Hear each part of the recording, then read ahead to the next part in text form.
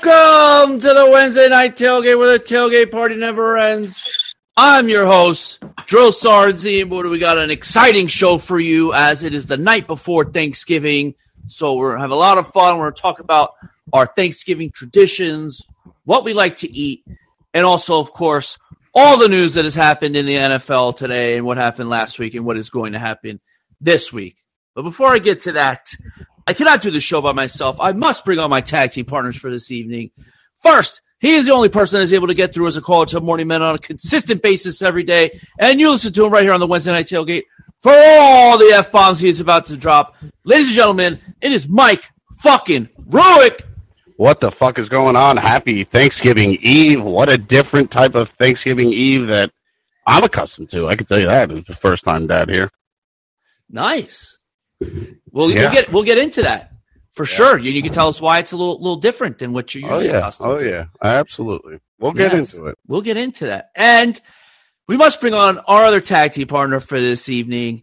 He has the deepest voice of any college student I've ever heard in my entire life. He is Jai. What's up, Jai? What is going on? What is going on, man? How y'all two doing here on this Thanksgiving Eve? Good to be back. Good to be on with you guys as always. Loving it. I want to ask, before we get really into the Thanksgiving thing, Jai, you are still in college, right? I am. Yes, I am still in college. Is Thanksgiving Eve still like the biggest party night of the year? Well, I'm not. Well, I graduated from the Joe Burrow School of Anti-Party College Students, so I wouldn't be able to answer that for you. But just this week in general, for me personally, is my favorite week.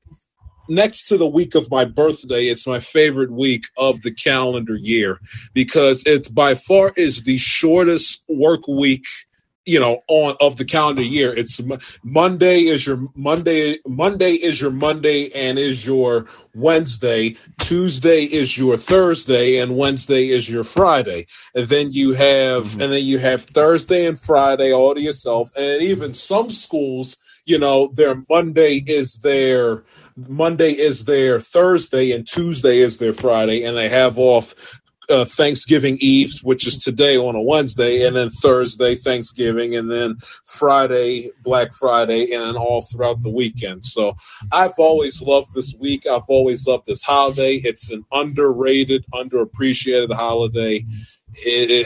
What's not to love about Thanksgiving in the fourth week of November? It's the greatest. It definitely is. And Ruick, I want to get to you because you said, it's different than most Thanksgiving Eves you're used to. So what is different about you being a father this year as opposed to every other year with Thanksgiving Eve? Well, I'm a first-time father, so kind of have to, not go out and be a fucking drunk like I normally am. So Thanksgiving Eve was always a big party night for you then. Are you kidding me? Right now, so hang on.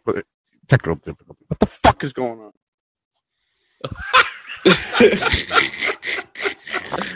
Ruick having problems in the house, it seems like, or in the neighborhood.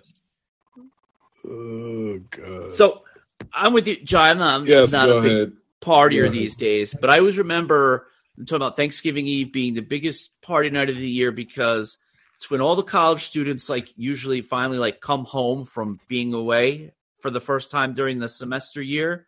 And so they all get home Wednesday at some point. And then hello. Yes. Okay. Yes, we're back. So like you're saying right there. Right now, normally on fucking Thursday, Wednesday, Thanksgiving Eve, we'd be sitting in my house, all me and the 10 of my friends, drinking, ready to go, priming that engine, ready to go, ready to look for some, ace. Yeah, this is the day for us drunks. This is like the best holiday besides New Year's Eve. This is the drunk holiday. Like it's celebrated religiously. So. Bars and clubs be popping tonight, right? Oh, yeah, absolutely, for sure. I guarantee it's a lot of my friends. As Ruick is getting this Mike organized. Yeah. There's a lot of my fellow college buddies that are getting turned up tonight. The only unless it's New Year's or Christmas Eve, it's the only Wednesday night where people are turning up like it's a Friday or a Saturday night. But like I said, it's the favorite. It's my favorite month of the calendar year. There's no, or in favorite week out of the calendar year. It's just, it does not get better than that Wednesday night before Thanksgiving. Nothing, because it's a Friday, essentially. It's the greatest. Oh yeah. It's literally from starting as soon as you get home from either college, work, or wherever you're doing until Sunday night. Yeah, so it's the greatest, the absolute greatest. And now, Ruick, as a father, you'll be, putting up Christmas decorations and all sorts of shit every year. Oh, you have no fucking idea. Thank God that my wife is fucking gone. She went food shopping with her mother. Listen to me. My wife already said, "Oh, it's great. Friday we can put up the Christmas tree." I said, "No, we'll do that on Monday." I'm fucking doing that. Come on. Shit. I wish the Ruicks were living at the Shields household, because my Christmas decorations have been up for what, about 2.5, 3? No, it would be 2 weeks this Sunday. My Christmas decorations already be out. Not even out, but up and already full decorated. Oh yeah, no. Nope. I hate it. I can't stand it. I cannot stand it. The Christmas decorations going up in November before Thanksgiving. I would at least, if I was you, Ruick, I would meet her halfway. If my mother had that mentality, I would meet her halfway. You want to put them up the weekend after Thanksgiving or Thanksgiving weekend after that Thursday? I don't like it. I could meet you halfway. Putting them up the first full week, the second full week of November, I'm out. I can't take it. Yeah. Listen, I'm all for it. I'm all for it. Christmas, I love Christmas. I love the time. I love everything about it. But I like Thanksgiving more. Sorry. Just the way that I am. I like being a fat fuck. I like sitting there being a drunk with a glass of fucking Jameson, sitting there on the couch at 12 o'clock watching football. Yes. 1,000%. So go ahead. Since you brought it up, Ruick, thanks. What is the plans and traditions that you're going to be, So normally every other Thanksgiving since I've been with my wife, we bounce between my in-laws or my parents. So this year, since we have Finley, we're going to be hosting here with my wife's side of the family. My side of the family is going to be literally right next door at my cousin's house with the rest of them. So Ruick will be there within 5 minutes. He'll be there, say hi to everybody, and then slip out the back door. Yep. I'll say hi. How you doing? Good to see you. How's South Carolina? Great, good, wonderful. Peace the fuck out. I got football to watch. Go out the back with Finley in one hand and a beer in the other. Yep. Let's Ruick's Irish, so you just goddamn the Irish right. tip definitely works in his favor. Oh, goddamn right. That's my favorite thing to do. Oh my God, the Irish goodbye. It's the best. Yep. The best. So what's the plan for you? What's the plans and traditions that you'll be doing with tomorrow, Jai? Well, for the last decade, 11 years, with 2020, of course, notwithstanding, I go over to, he's my second cousin biologically, but, he's in his 60s, and I look at him more as an uncle, considering that my father is the only boy in his family between him and his older sister, and my biological uncle, my mother's only brother, is a complete douchebag and utter waste of chromosomes, who I haven't spoken to in well over a decade, and I sure as shit would love to keep it that way. So I look at him as an uncle to me. I go over to his house, and his brothers and his sister all come over the house. They're all on my mother's side of the family, her mother. All of them get together. There's about, I think, three brothers. One of them who lives out of town comes to Thanksgiving whenever he can. He works for ESPN and ABC, so he makes the trip up whenever he can. But the older sister, they come over, and their children as well. We all get together. My uncle's, his house, the host, he's got 2 children, college age. One of them is 20. One of them will be 24 this upcoming January, and the other one's 2 years older than me, who's 22. And we all get together and we all hang out and laugh our asses off for 6 hours and have a good time, watch football and eat something and eat ourselves out of house and home. And hopefully, and this either be this year, the next year be the first Thanksgiving where I will get to partake in drinking myself silly come Thanksgiving Eve, and then of course Thanksgiving that entire day. Just I watched the 3 games like I always have for the most part for the last however many years. I have no interest in the Thanksgiving Day parade. I just watch football. I don't want to sit and watch no movie. If Charlie Brown is on, I don't want to watch that. I'll watch that in the days leading up to Thanksgiving. I'm not going to give up watching football to watch a TV special that I've seen 90 million times. But I don't have, outside of going to his house, and the one year I had Thanksgiving dinner within the 5 of us, me, my brother, sister, Mom, and Dad, we all had Thanksgiving dinner amongst ourselves underneath the same roof in 2020, which is by far one of the more depressing Thanksgivings I've ever experienced and witnessed in my life. We just couldn't do shit. I remember that one. It was just, oh my God, I had a terrible time in 2020. But we have a special guest, Jai. Who is this? We must bring on the co-host of Morning Men. Ladies and gentlemen, please welcome Evan Cohen to the show. Oh, I thought Jai was there, so I had to be a part of it. Jai is here. Jai is now our third wheel here. I've always said this is the best night to go out of the year. So what am I doing tonight? I'm on your show, unannounced, and then I watch the Heat and the Wizards later. Hey, there you go. Big night. Big night. Hey, that's what I was saying. This used to be my night, my going out night. Everybody best night of the year. Best night of the year. Now I got a daughter. It was tremendous. You know what it was? And I don't know if it's just Rulik and I living probably, 45 minutes apart, whatever, growing up. It was like everybody back from college who went away from college, which was me, and you go to like your local town bar, which in my town was like nobody went to growing up, but like you found that spot.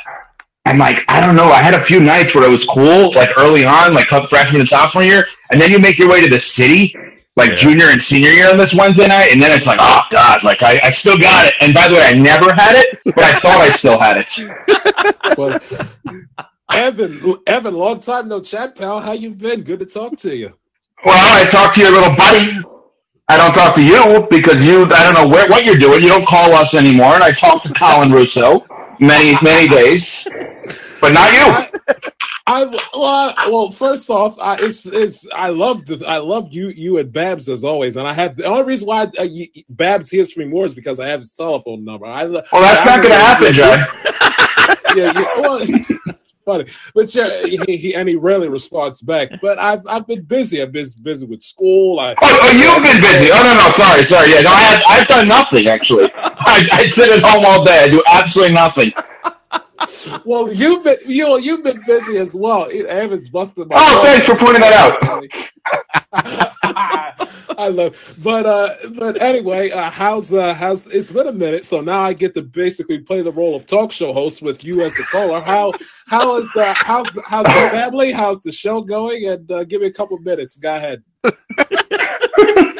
You really think your dog is remarkable? It really is remarkable. Everybody's good. Everything is good. I will tell you that I want to know more about you, Jai, for a second, because Sarge, I've spoken to a bunch on this. I've spoken to Rulik once or twice in my life. Once or twice. So, Jai, what school do you go to now? I am still at Morgan State for the moment. I've been trying to get myself somewhere out of state so I can expand the Jai Shields wings to other states outside of the state of Maryland. I always wanted to go to school out of state. No school out of state for the last 2 go-arounds at it wanted to take me. Hopefully this will be the last time I will be in school in state, because then I can have the experience of coming back home for the Thanksgiving holiday and drinking myself silly. I never go anywhere, so what the hell is the point of partying? Because I'm stuck here talking to Ruick, listening to him break down his Thanksgiving shenanigans, trying to avoid his in-laws. But anyway, there. Oh, is that true? I didn't know that. Really? No, I love my in-laws. I like my in-laws. I like my whole family. I wouldn't have married my wife if I didn't get along with my in-laws and my brother-in-law. Okay, all right, interesting. So, what year are you in, Jay? I am a. What the hell am I? I am a. That's not a hard question. You should probably be able to answer that a little quicker. Maybe that's why you're having problems getting into another school, John. Exactly. Thank you. Well done, Sarge. I mean, seriously. Jai, when the admissions office says, what year are you in, and you don't have an answer, I wouldn't take you either. Well, he's on the Van Wilder plan. They don't talk to me. They look at my application. I am a. No, but when they said that's the problem. When they say what grade are you in, and you don't know of course they're not going to take you. I will be a junior this upcoming spring semester. I'm a couple of credits behind, but I'll be a junior at the start of the spring semester. So you're on the Mike Babchick plan, huh? Yeah, pretty much 5 years. Hey, Jai. How long he was there? Yes, Jai. Yes. I'm gonna be dead serious with you right now for a second. Yes. Good. I'm gonna ask you one question. Yes. Are you truly willing to work? Yes. Okay, I'm gonna ask you a follow-up. Go ahead. Do you realize you're actually not dog? Yes, I know I'm not dog. And okay. I'm glad because I want to spend 40 minutes breaking down the JFK assassination. I understand. Well, hold on. I'm not done. I'm getting somewhere. Okay. So, Jai, when you are done with college, yes, I got you. Don't worry. Thank you, Evan. I appreciate that. And it's ironic enough that you decided to join us here tonight because I was going through my show plans for what I was going, for what I'm going to do with my show for the next month, and I was thinking I would love to have you back on the show. Oh God, please no. Wait a second. I won't have you. I'm still on the last one. Yeah, still going strong from 2 years ago. But I just wanted to have you off about 20 minutes when the Bengals play the Patriots on Christmas Eve. I wanted to get you on and break that down for us. That sounds like so much fun. Let me tell you. Don't mind me as I eat my skinny pop here. Yeah, you can reach out to me. We're gonna put a time limit on that, though. I'm not doing 2.5 hours. We will. I will not keep you for 2.5 hours. I promise. By the way, I want to be clear, Sarge. I'm not kidding. It was legitimately 2.5 hours. No, I know, but I was gonna say. We all listen. Jai, he says. Why don't you know, Rook? He comes on with us and he'll do an hour and a half. Like I think he loves to do it, even though he's like, time limit. He keeps talking and talking every time. But let me tell you something about Jai, though. Jai breaks down like dog. He'll go drive by drive in depth. Oh yes, the kid's good. The kid's really good. Well, but here's the thing. I'm like, what? Here's the thing with Jai. Okay, we're going to talk about him as if he's not here. Yeah. The thing about Jai is Jai has to understand, in order to make it in radio, it's not only about loving sports. You got to love radio. And loving radio means you got to learn radio. And it means you got to learn the board. And you got to learn all of the other stuff. You got to learn promotions. You got to learn sales. You got to, as I say to Colin Russo, or I said to Chris the other night about Colin, his son at Wisconsin, I said, Colin's got to understand, which he does. You got to go to a gas station and hand out T-shirts and make sure everybody at that gas station listens to the station. Yeah. It's not just breaking down the drives. Oh, yeah. Listen, I've heard your story from everything. No, I know you know, but I'm just saying, Jai's got to understand that. Oh, listen, I got you. He's got the future by the balls. Let me tell you, if he's going to put the work in, and like you said, stand outside, in Maryland in 10 degrees and hand out shirts at gas station, or exactly in Wisconsin, or fucking Walla Walla, Washington. Exactly, that's true. Good boy. Good boy. So Evan, what are the plans for tomorrow? I don't know. Like people are, No, what do you do for Thanksgiving, Evan? oh, everybody's coming to my house tomorrow. I think we have. Is this the first one in the new house? No, second one. We had it last year. Although my dad didn't show because of COVID. He was in COVID protocols last year, so health and safety protocols. So yeah, we have like 15 all in. I want to say tomorrow, including the four of us. So yeah, we'll all be here. Very tricky spot. I wanted everybody to come early so I can get them out of here by the Patriots game tomorrow night, but I think they're coming later. I will be leaving my family at a certain time to get ready for the Pats game. That's perfectly understandable. No, hold on. Evan brings up an excellent point. Thanks, Jay. Thanks for the approval, Jay. No, seriously. It was. Am I the only one that cannot stand when other people are at our houses? Am I the only one that can't stand when other people are around me or talking to me while I'm sitting there trying to watch? You know, in Evan's case, the Patriots, Mike, the Eagles, Anthony, the Jets, the Bengals. Am I the only one that can't stand that? Don't talk to me while the Bengals are on. Leave me alone. Let me concentrate. Let me watch the game. That's on you. That's on you. Don't let him in the house. Don't let him in the room when that's happening. That's not right. Listen, if it was up to me, nobody would come over my house. But the bottom line is that at the house that I live at, I don't pay the mortgage bill. So it's not. Well. If it was up to me, the Christmas decorations would be up on November 23rd. But that's neither here nor there. I can't stand it. Can you shut up and just let me watch the games? My goodness gracious. Well, I'll give you something. So Game 7, Heat Celtics Eastern Conference Finals in May of this past year, Memorial Day weekend, pre-scheduled. My cousins were coming over, and they live in Boston. They're coming over for the weekend, Memorial Day weekend, to stay at our house. We didn't know, months prior that Sunday night would be Game 7. Probably it was, I think, May 29th, because it was Scott got married on that Friday. Birthday. Yeah, well, of course, Jay. Of course it is. So Scott got married on that Friday. I gave $200 more than Babs did. Scott got married on that Friday, and Game 6 was that Friday. I had to watch at Scott's wedding. Sunday. My cousins got here Saturday. Sunday night, Game 7. I refused to watch with them. They were all Celtics fans. I said, "Do not come near me. Do not come near me. I don't care that you drove 4.5 hours to get here. That's your problem, not mine." Didn't let them watch with me. Oh yeah, I see. I like it. I like it because you know what? All my friends are either Jets or Giants fans. I'm the only oddball that's an Eagles fan. So I don't know. You guys remember the double doink? I don't know if you've ever seen that video, Evan, of me literally flipping out and telling my friends to fuck you, like flipping them off in their face. It's one of the all-time feelings because when that happens, when your team, everybody's rooting against you, and I have that win in my pocket. Oh my God, I love that. I don't mind watching with other people. And I don't mind the back and forth, but if somebody's talking my ear off about something like I don't know, the breakdown of the Raptors salary cap or something like that, I don't. You rang? No, exactly. No, Mike. So you're saying you don't want to watch a game with Evan, then, Ruth? That's what you're saying? No, I'd love to watch a game with Evan because I'm actually interested in this. Is interesting. Because if you look at them right now, Van Vliet is going to be up in a couple of years. Oh, my God. Siakam obviously is a big deal. OG Anunoby is at like 17, 18, which is a tremendous deal, but they'll have to match Scotty Barnes. They have a lot. I mean, they have a lot of good contracts if you really think about it. You see what you did, Ruth? Really good. Yeah. What do you think about Matt Barzal getting 9.15 AAV a year over the next 7 years for the Islanders? Yeah, give me a review on that. I did see Rick. I was with Rick DiPietro the other night. I don't know if that matters to you. Were you? Yeah. Nice. He's a good dude.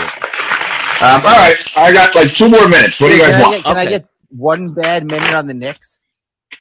Oh God, no. Yeah, go ahead. I want to know, Evan, the Zach Wilson stuff because it happened before. Well, you guys were off today, and then the press conference. So, what do you think about the Salah? I'll tell you, I think we don't nail a lot of things, but I actually think we were really all over that on Monday, if you think about it, because we pounced on that one soundbite. When he's like, no, take accountability, whatever. He apologized. He said no, whatever the hell he said.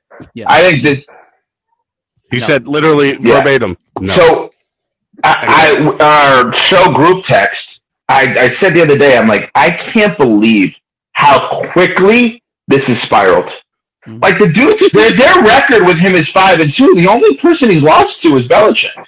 Yeah. He's beaten everybody else he's played. But here's the thing: you watch that kid play, okay? Do you think he's good at football? Because I don't. I don't. I said it coming out. He had one good half of a year of a COVID year, and that was it. The thing that gets me is that the chutzpah and the blasphemy of a lot of people within the media, a lot of whom have played the position, saying this guy's going to be the next Patrick Mahomes. Like, in what universe did Zach Wilson? Why? Because he can scramble outside the pocket. He can scramble outside the pocket. He can throw off. He can throw across his body. That's what accounts for him being the next Patrick Mahomes. I mean, Patrick. Yeah, he could throw it across his body and hit Devin McCoy right in the chest. Here's the point about Zach Wilson and Mahomes. Okay, Mahomes is a leader of men. Okay, when things are going gray, when his receivers are out, Tyreek Hill's down in South Beach playing for another team, you can count on Patrick Mahomes to get to rally the troops. Patrick Mahomes this year, Jai. This year, Patrick Mahomes is Steph Curry of last year. It was I'm going to prove I can do it without Durant year, and that's what this is with Patrick Mahomes. Like, I mean, I don't think it's apples to apples because I think Kevin Durant is significantly better at basketball than Tyreek Hill is at football, but it's kind of the same approach. Mm-hmm. But, you talk about rolling out and, like, outside the pocket, and you mentioned media members that played the position, so obviously I can speak towards this. I don't care if a guy could roll out in the pocket. You know what I was pissed off about with Mac Jones on Sunday? Is that he didn't properly step up in the pocket. The great quarterbacks, it's not the rollout. It's just being fearless to physically step up in the pocket when the rush is coming from either side and you realize the pocket is up the middle, but if you step up too far, you get pummeled, and if you don't step up enough, you get pummeled, and you got to have that perfect timing of like that 1 inch forward or 2 inches forward, and Mac didn't do that. Zach Wilson is not even close to that. That if you watch Mahomes, yes, Mahomes can go left, right, but he could also go north, south, right? Brady's obviously phenomenal at that. Ruick knows I love Jalen Hurts. He probably hates him because he despises his own team. But I mean, Jalen Hurts is going to be, somebody that can do that kind of stuff. Zach Wilson's just not. That's one thing. He's not afraid. He's not afraid. He just. I don't want the quarterback that runs. I want the quarterback that can run. I think Lamar Jackson has actually become more of the guy that can run. Your guy Joe Burrow can run if need be, but it's not his first thing. Mahomes is not a running quarterback. He's a quarterback that can run. Russell Wilson in his prime, not a running quarterback, a quarterback that can run. There's a big difference. Zach Wilson has no feel for the pocket. He throws flat-footed. He throws very, very afraid. Now, I don't – this is where it's crazy to me. In the modern-day NFL and in sports in general, it's amazing that, like, we have to worry that a guy being benched for a game, like, you can lose him.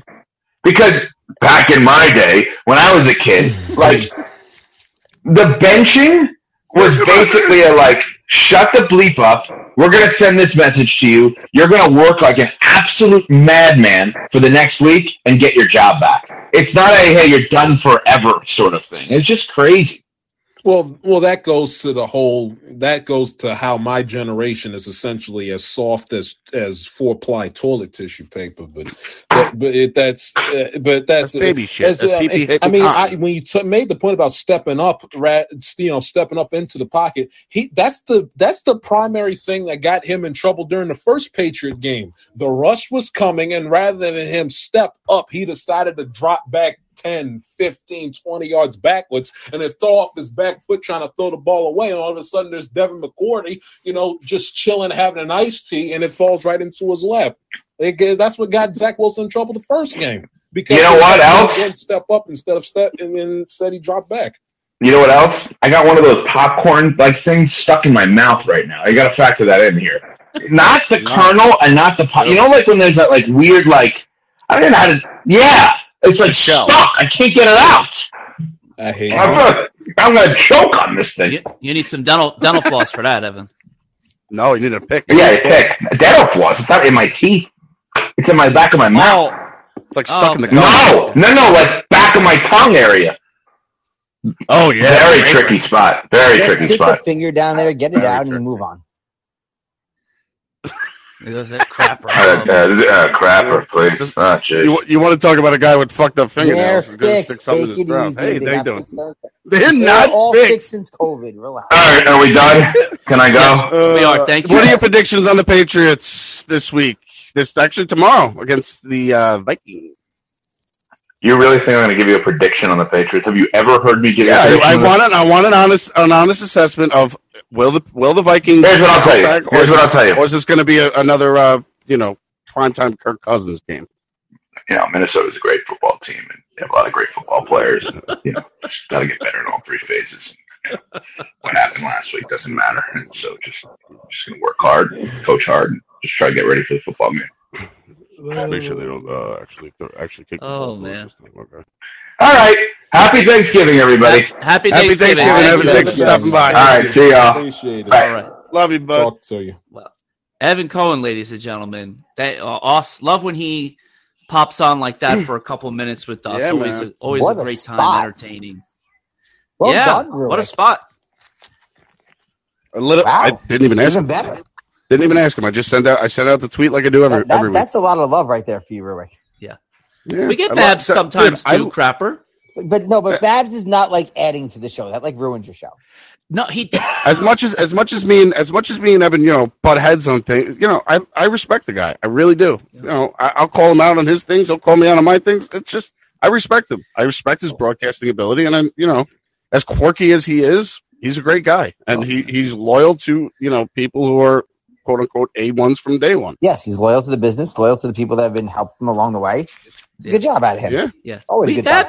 Babs added something once. We had that spot where he scared Joey, and he Joey's Joey. dropping F-bombs. I think Jai was on for I that. don't know. No, I don't think I was. It was either Jai don't or think I was. Mike in the OC. That was It was good. probably Mike and the OC. Yeah. But speaking of somebody that's here, hey, Crapper, how you doing? What's going on, Ruick?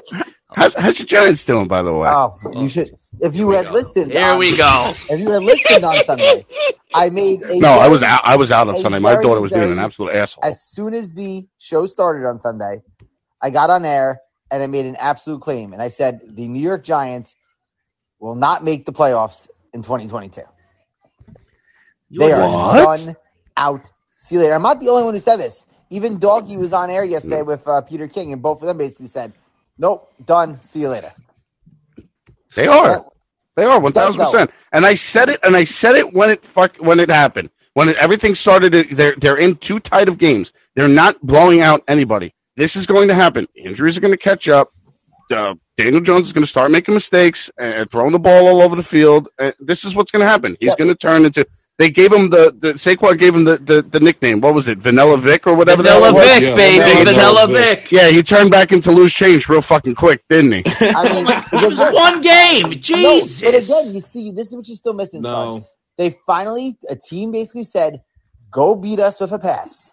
They didn't let Saquon move the ball at all, and as soon as he had the ball in his hands, he just threw picks. Now their wide receiver's done God. for the season. Their only wide receiver is done Their for only the wide season. receiver. Because Kenny Galladay sucks. Jones It's threw done. two It's over. picks. The one was a tremendous play by Aiden Hutchinson. Oh, here we Okay, go.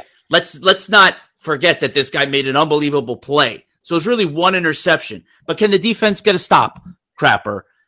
Daniel Jones goes for 300-something yards, throws a touchdown, and runs. No, they can't because their Well, whole that's what I entire mean. defense is Great. fucked. Like they were good years. Now they have injuries, and Yeah, again, so the how Lions do you have blame- a good offense. How do you blame Daniel Jones for the loss? Because because this is the thing between Daniel Jones. He's not sharp between the ears. He Daniel he Jones is knows in the triple back D. of his mind that defense is not going to be able to support me. All I have is a running back. That's it. What the fuck am I going to do here? They're calling for me to pass because they want me to beat them with the pass. But he can't pass the ball accurately. And he can't do it. Triple D, Daniel Donkey did. Now, Loose change. Vanilla Vic. I prefer the nickname Danny Derps, but that's just me. Danny Dump. It used to be Danny Dinks, but now it's Vanilla Vic. All right. The Giants have to play their own little type of way in order for them to win football games. They have to. The Giants' brand of winning football games is excellent defense, blitz the shit out of the opposing team's offensive line, run the football down their damn throat, and when they have to, have Daniel Jones make a couple throws to either extend drives or to put the ball in the end zone when they're within when they're within the red zone, and crucial points in games. Daniel Jones is not good enough of a quarterback, never has been and never will be, to when a team is down 17-6 at halftime, to claw back and fight back in the second half and say, you know what? You're going to put the game in my hands, and I single-handedly will will us the victory. He's never had that in him, never will, because that's just not the type of player that he is. The winning formula for the New York Football Giants is that it's run first, and it's run, and they got and playing with a lead. This is not a team that's talented enough, that's equipped to play from behind or play from a 17-ish point deficit. The Giants are just not that good. But how is that Daniel Jones' fault? No. See, because Daniel Jones can't sustain a drive. Because Daniel Jones is not on that. I understand you say, well, they're cream of the crop. Yes, but still, it's a case in point. He doesn't have the Burrow, the Herbert, the Allen, the Mahomes quality where no lead is insurmountable for them to come back. You come out of halftime and you say, we're still in this because that player, because Mahomes, because Allen, because Burrow, because Lamar Jackson is our quarterback. Lamar Jackson is not that quarterback. You can't. Come on, Jai. Come on. When you say Lamar, I got to cut you off, Jai, because Lamar's not that guy either. Lamar's has his comebacks. He's had his comebacks. But Jai, how many guys in the NFL are that level? 5, maybe 5 guys. I've concluded. Kirk Cousins did it against the Bills going on 2 weeks ago. Yeah, he flashes it. Go ahead, Crapper. I concluded that JP Zavala over here.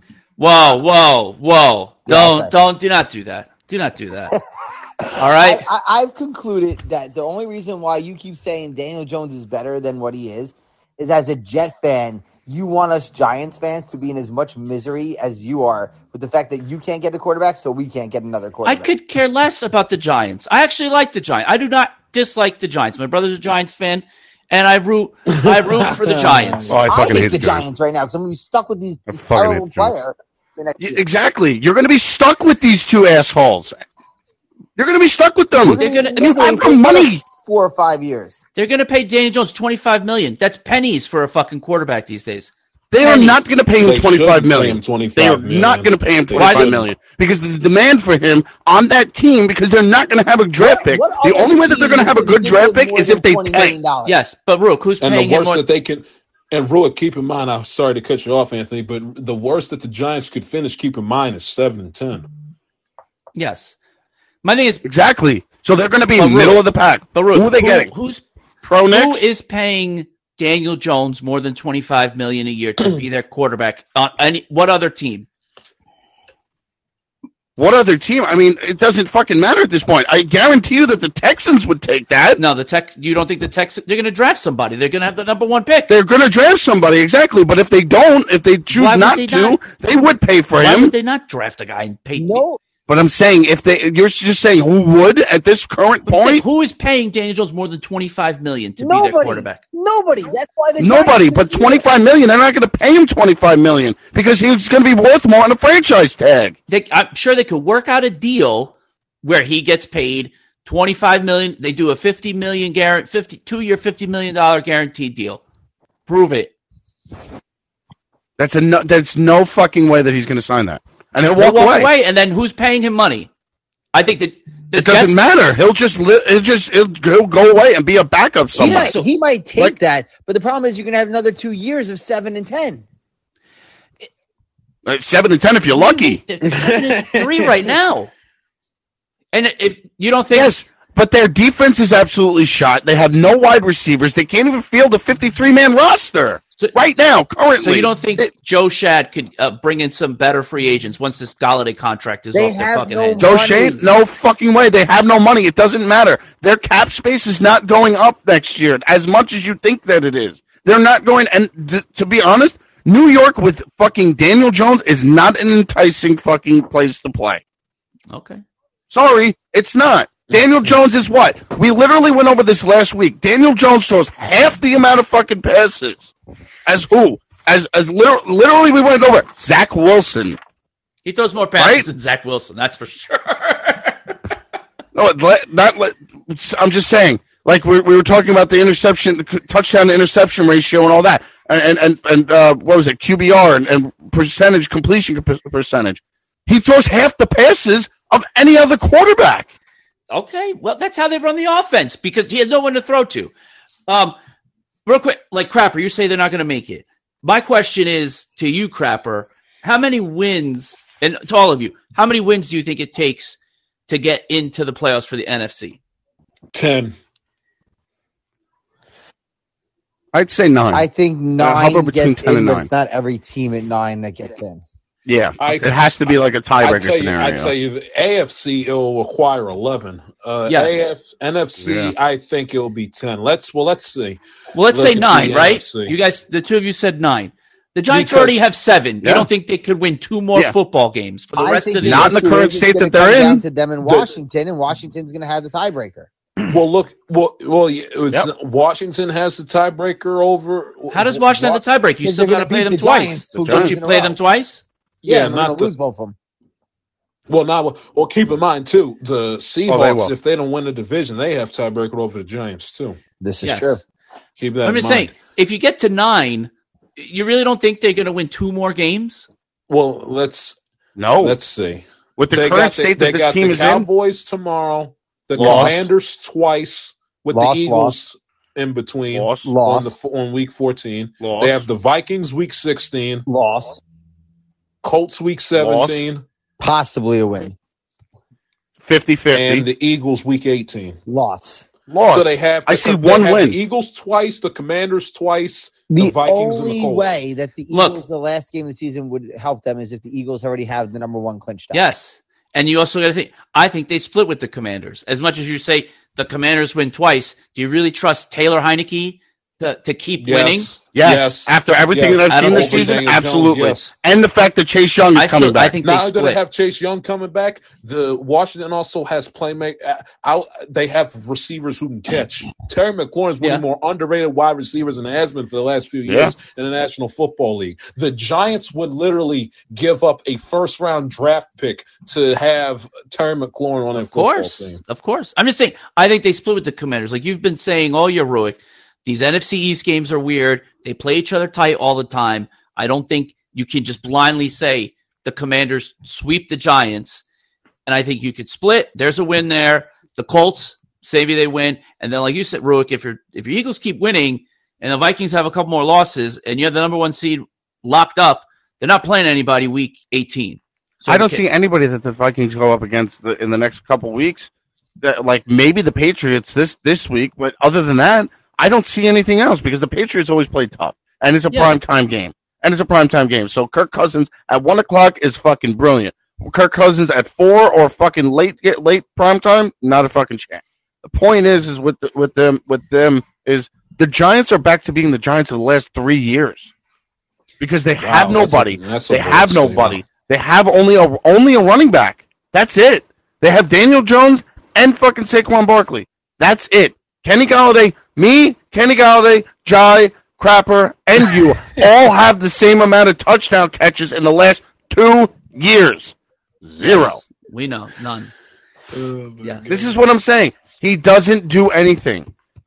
Wan'Dale Robinson's out for the fucking year. They traded away to Tony because he didn't want to fucking play, and now he's got a fucking hamstring injury. He's injured. That guy's injury prone anyway. So this is what I'm saying. They have nobody.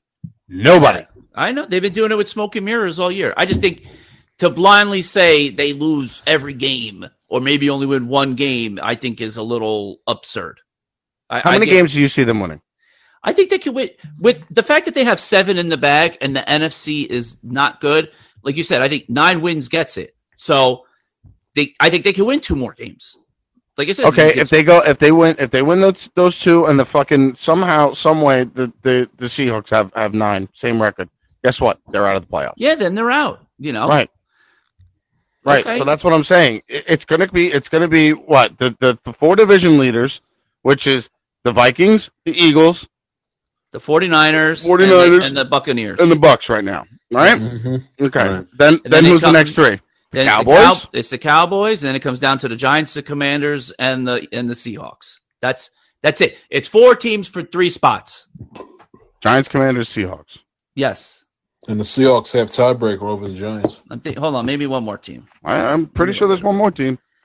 The Falcons are 5 and 6. No, I said Giants. Oh, and I said the Cowboys already. I said Cowboys. Yeah. They're a lock. But Cowboys, Giants, Commanders, and Seahawks. So it's between the Giants, the Commanders, and the Seahawks for the 2 last spots. Yeah, and I don't see the Giants getting in there. Yeah, they might limp into the playoffs, but I don't even see them limping. You already have 7. So but I just like we just said, the Seahawks have the tiebreaker over them, and the Giants still have to play the Commanders twice. Yeah. Twice. So the Commanders can make up ground, but like if they split, the Commanders don't make up any ground on them. You guys want to hear the Seahawks schedule at 6 and 4? Yeah. Raiders this week. Win. At the Rams. Win. The Panthers. Win. 49ers. Loss. Chiefs. Loss. Jets. Win. Rams. Win. No, seriously, against the Jets. Yeah, their defense is lights out, but and it's a home game for the Seahawks. I think that'll be a game that comes down to the wire. And by the way, if Detroit could ever beat the Bills tomorrow, they got a chance. I think they do have a chance. You want to hear their schedule? They got the Jags 6-6. Yep. Vikings, who they could beat, at the Jets. And so even if they lose to the Vikings, they go at that point 6-7. At the Jets, 7-7. At the Panthers, 8-7. Blindly give them a win against the Jets, the Bears, 9-7. I love this. And then you play the Packers the last game of the season. I could honestly see the Jets and the Lions being a toss up. You know why? Because the fucking Lions score points. They just can't not have other teams. How about that? Stop scoring points. Flex Sunday night football game, the Detroit Lions versus the New York Jets. It'd be great. I'm telling you, the Jets defense matchup. For people to just write off the Jets, I think is absurd. Do I think they're making the playoffs now? No, but to just write them off that they're not going to win any more football games is insane. Let's get to that with the we touched on a little bit with them. Let's get to the Jets. What is your thoughts, Anthony? I'll ask you first because you're the Jet fan. What is your thoughts on Zach Wilson? Because Zach Wilson, we discussed this earlier in the program. Zach Wilson is trash. He started 0-4 with 0 passing yards through the first quarter. Okay, the Jets punted more than Zach Wilson had completions. I'll read you his stats here. I'll find the stats. I'll let you talk and I'll find the stats. 9 of 22 for 77 yards. Sacked a couple times. Literally in the second half, he averaged 2 inches. 2 inches a pass. They had 2 total yards of offense for the second half. Yes, believe me. 2 inches a pass. Not those stats. I mean the stats where he's 33 out of 34 in passer rating this year. Yes. Dead last in completion percentage, 32nd passing touchdowns and interceptions, and passing touchdowns per attempts percentage. He's tied for 32nd with that. Furthermore, Flacco, who hasn't started a game since September, has more passing touchdowns than this bum. Furthermore, and this bum thinks it wasn't his fault. Yes, you're gonna sit up here and talk about direct quote. No, the balls, the balls that this man has. You stink. You are the worst of the worst, and you're gonna sit up here and talking about no, I didn't let the defense down when you put up 3 lousy points. 3 lousy points, and you played like literal feces on the football field. Feces on Just the say field. Shit. And he's going to say shit, Jai. It's a unique way to say it. I like to be Okay. All right. But it's seriously like Zach. What does Zach? And I said on my show yesterday, because Zach Wilson thinks he can holler a game out with, at 40 at hot women at over the age of 40. He all of a sudden thinks he's Joe Namath. All of a sudden, Joe Namath at least won. Wait. Zach Wilson doesn't win anything. Zach Wilson has a below 500 record as NFL starting quarterback. No accountability, inaccurate. We discussed it with Devin. He doesn't step up into his pocket. Instead, he drops back. He's running around all over the place, throwing off his back foot, lazy as hell. What I know, if I was you, I'd have been fuming if my team starting quarterback performed that garbage in front of me, and then had the bosses in the postgame see if they talk about, did you let the defense down? Give a one-word answer, talking about no. Direct quote from Zach Wilson. No. Thank you. Thanks. Well, before Evan came on, I wanted to talk about, this big announcement that happened today, and that was the Texans bench Davis Mills for Kyle Allen. That was the big announcement. But big fucking whoop. Get to the real news. Zach Wilson benched. I have the little baby bitch that he is. I have a lot of problems with Mike this. White. Sit down and eat your meat. Sit down. No pudding. Right. So, like, for all the numbers you said, Zach has not been good all year. We know this. Zach has, the Jets are winning football games, and he has not been the reason that they win football games. And the problem I have is that he's still a second-year quarterback. He's 22 years old. Does the kid have a lot of talent? Yes, but he lacks the maturity and, I guess, the experience playing quarterback. And I listened to Rich Gannon today, and he talked about, cross-eyed Rich Gannon? Yeah, well, he was talking about Zach probably doesn't put in enough work, doesn't do the homework. Shocker. It's not. He's, half a year of a COVID year, and you fucking took him second overall. Yeah, I don't understand that. I don't understand either. The issue I have is, now that you have benched him, do I hope Mike White is successful? Yes, because I just want the Jets to win football games. I don't care if it's Mike Ruick throwing fucking passes, Jai's throwing passes. I really don't care who it is, as long as we're winning football games. The problem I have is that we do have a team that's ready to win now. The defense has come along tremendously in a very short span, right? This defense shouldn't be this good yet, because we had the worst defense last year, and we have exceeded expectations. The running game has been very good up until last week, and then the quarterback is behind. This year was supposed to be about developing Zach Wilson. One of two things is going to happen. One that I hope happens is that he takes his benching seriously. He goes and puts the work in, and he realizes, okay, I have to be better, and works harder, because his mechanics are very sloppy. The footwork is terrible, like the throwing off the back foot. It's just very sloppy mechanics, right?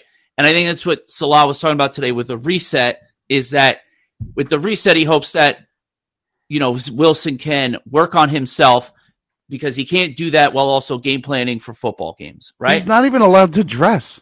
No, because he needs to work on himself instead of worrying about playing. But what are you working on? This is what I'm saying with this, right?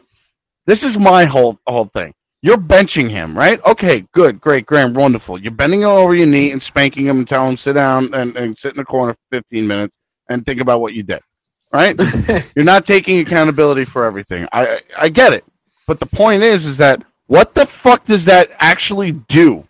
You think that this little punk-ass, blonde-hair, blue-eyed, Aryan race-looking motherfucker from fucking Utah, right? Utah? Is that where he's from? The Mormon state? Yes. The Mormon state. This fucking guy is going to learn anything from that? No, he's a fucking punk. Well, Brooke, I was going to direct quote. Do you take responsibility for what the defense? No. Direct quote.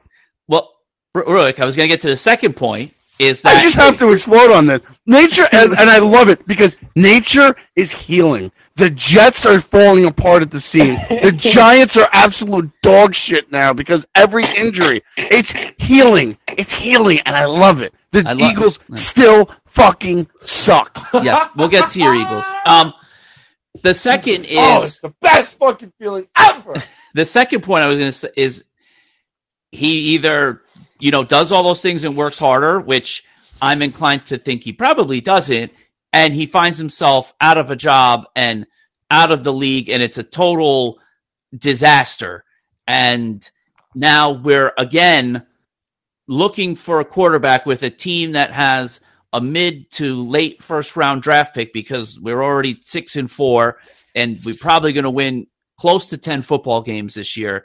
And now you're either one drafting a project quarterback with a team that's ready to win now, or you're overpaying for a Derek Carr, or if Aaron Rodgers becomes available and you're paying for Aaron Rodgers, who I think is done, to come in and be the quarterback for a year. And, please, he can't deal with the Green Bay media. You think he can deal with the fucking New York media? No. It'd be an absolute disaster. There's no ayahuasca here.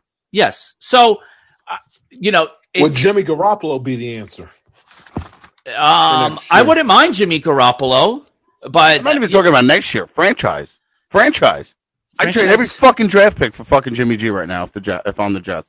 And I'm not even fucking kidding. No, well, the thing is Jimmy G is available next year. He's right. not. He is a free agent, so you don't have to trade. So if that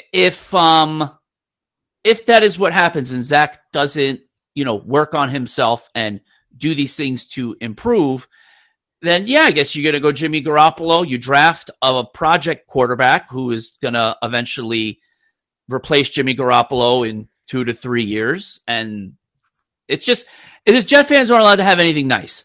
No, you're not. My brother sent me a thing. We've drafted, quote unquote, 4 franchise quarterbacks since 2009.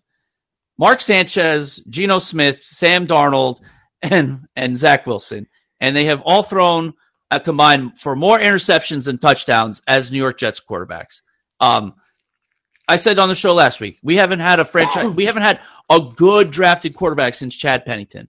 And that's just good. He was good. Not a franchise quarterback. He was good, right? We just seem to fuck it up all the time, and this is the worst thing that could happen. Now, if Mike White can be the Mike White against the Cincinnati Bengals, then we got something. We will not discuss that monstrosity. I think that's more an albatross and an outlier than what Mike White really is. I think Mike White is a guy that's going to legend of Mike White lives on. All right, yes. Give the man a chance, please. He's like Linsanity, like a flash in the pan. Everybody loves him, and then he sucked. So I'm telling you, Mike White's the guy that's going to go. Linsanity. Shut up. Oh, stop! Please. Here we go again. No, he's fucking right. Please, we talked about Mello couldn't handle the fact that somebody else was doing good. Anyway, Carmelo Anthony. Mike White is a guy that's going to throw for 225 yards a game. 1 touchdown, 1 interception. But that will win you a game. Look at what the fucking Zach Wilson stat line last week. That could win us games. That could also lose games. Who the hell knows? He's just a guy. He's nothing special. Averaged 2 inches per pass in the second half. 2 inches. Yes, not yards. Not yards. Yes, inches. I know. I watched the whole fucking game, Ruick. I watched the whole game. Okay. Yeah, the size of Babchick's fucking cock. All right. Like I said, no, Babchick is catching strays. To write off the Jets, though, I think is a little much because I'm writing them off because it's because of the conference that they're in. If they were in the NFC any division, they would be fine. Yeah, but they are in. But like we've talked about on the show. The AFC and the NFC are the beast divisions this year. They are. Yeah. Mm-hmm. Regardless. There's 3 teams in there that can make the playoffs. And with the wild card situation, it's possible that all 4 of them can. Yes. And I think the same could happen in the AFC East. But, I think it's like Jai said, I think it's going to take 11 wins. Can the Jets get to 11? I don't know. I think they can get to. I think that the Jets 10 is a possibility. Hot take here, but 11, I don't know. Hot take here. I know that we haven't talked about it, but they talked about it yesterday or morning, man. The coin predictor. The coin's been right. Says they'll be 11-7, 11-6. The coin has been right. Right. I think that this week the Jets beat the Bears because I don't think that Justin Fields is going to be healthy enough. Yeah. Well, which is gonna fucking piss me off because that guy was on the track for MVP and he was gonna make me right. Mm-hmm. I think in reality, it probably comes down to us. Justin Fields for him. Well, I think the Bengals get in, and it comes down to us, the Patriots, and the Chargers. Because I think the Patriots, aren't that good. They're 6-4. They beat us.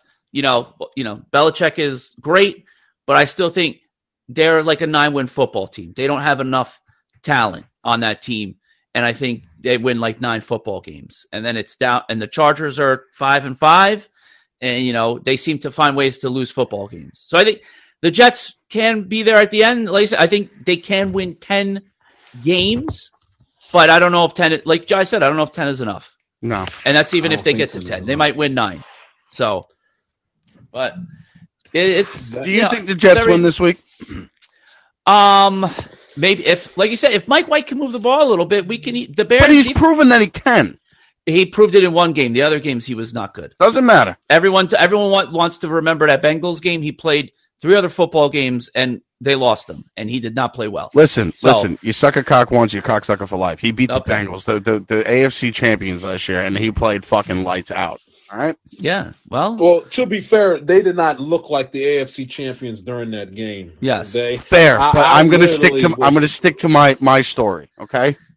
Well, I was deliriously pissed off after that Mike White game. I remember. Oh my God! I remember. I was sitting there. I was like, "Are we really going to lose to the freaking Jets after we beat the piss out of the Ravens the week before?" And maybe that was the sacrificial lamb that got us to the Super Bowl. We had to have that embarrassing loss, and then we could just take off and then end up going to the Super Bowl. Only the Bengals could lose to the Jets and beat Kansas City twice in the same season. Yeah. It's the most unbelievable, remarkable thing with this team. Yeah. The Bengals are the boring story of the week. What I am interested in is the Eagles and the Colts. And Rook, before you go off on your team, well, he asked me a question. Let me answer his question first, Jai. Yeah, go ahead. Do I think the Jets can beat the Bears? I think, like I said, we have a top 5 defense. And especially if Justin Fields isn't 100% and he doesn't run as much because he's worried about the shoulder, we've seen he's not that great of a passer yet, which is not a knock on him. He's still learning. And if he stays in the pocket, then I think the Jets can win. And Mike White only has to throw for like 200 yards as long as we could run the football because the Bears' defense is absolute trash. So we should be able to move the ball against them. And I think it might be an ugly win, but I think we can beat the Bears because, like you said, if Fields can't do all the things that make Justin Fields special because he's injured or he doesn't play, then the Bears' offense becomes anemic. Because now you're talking about Trevor Siemian. Siemian is the quarterback. Yeah. And does he scare you? None of them. That doesn't scare me. So I think Justin Fields for MVP. Yeah. Well, let's go. Jai brought it up. Listen, Crapper, I'm not even fucking joking about that. I've said it, and I've been on record, and he's going to fucking prove me right. He is going to be, and I've heard it a lot over the recent weeks. He is going to be the best quarterback out of that draft class. I said it when he was drafted, and I knew it because I watched the kid in high school. He was a fucking phenomenal talent. I don't give a shit that he went to Ohio State. He went to fucking Georgia first. So he's a Georgia quarterback through and through. I got 2 issues with him, all right? One, first of all, that whole quarterback class is donkey shit, so it's not hard to be the best in that quarterback class. All right. The second issue is this. He looks great right now because of what he's doing with his feet.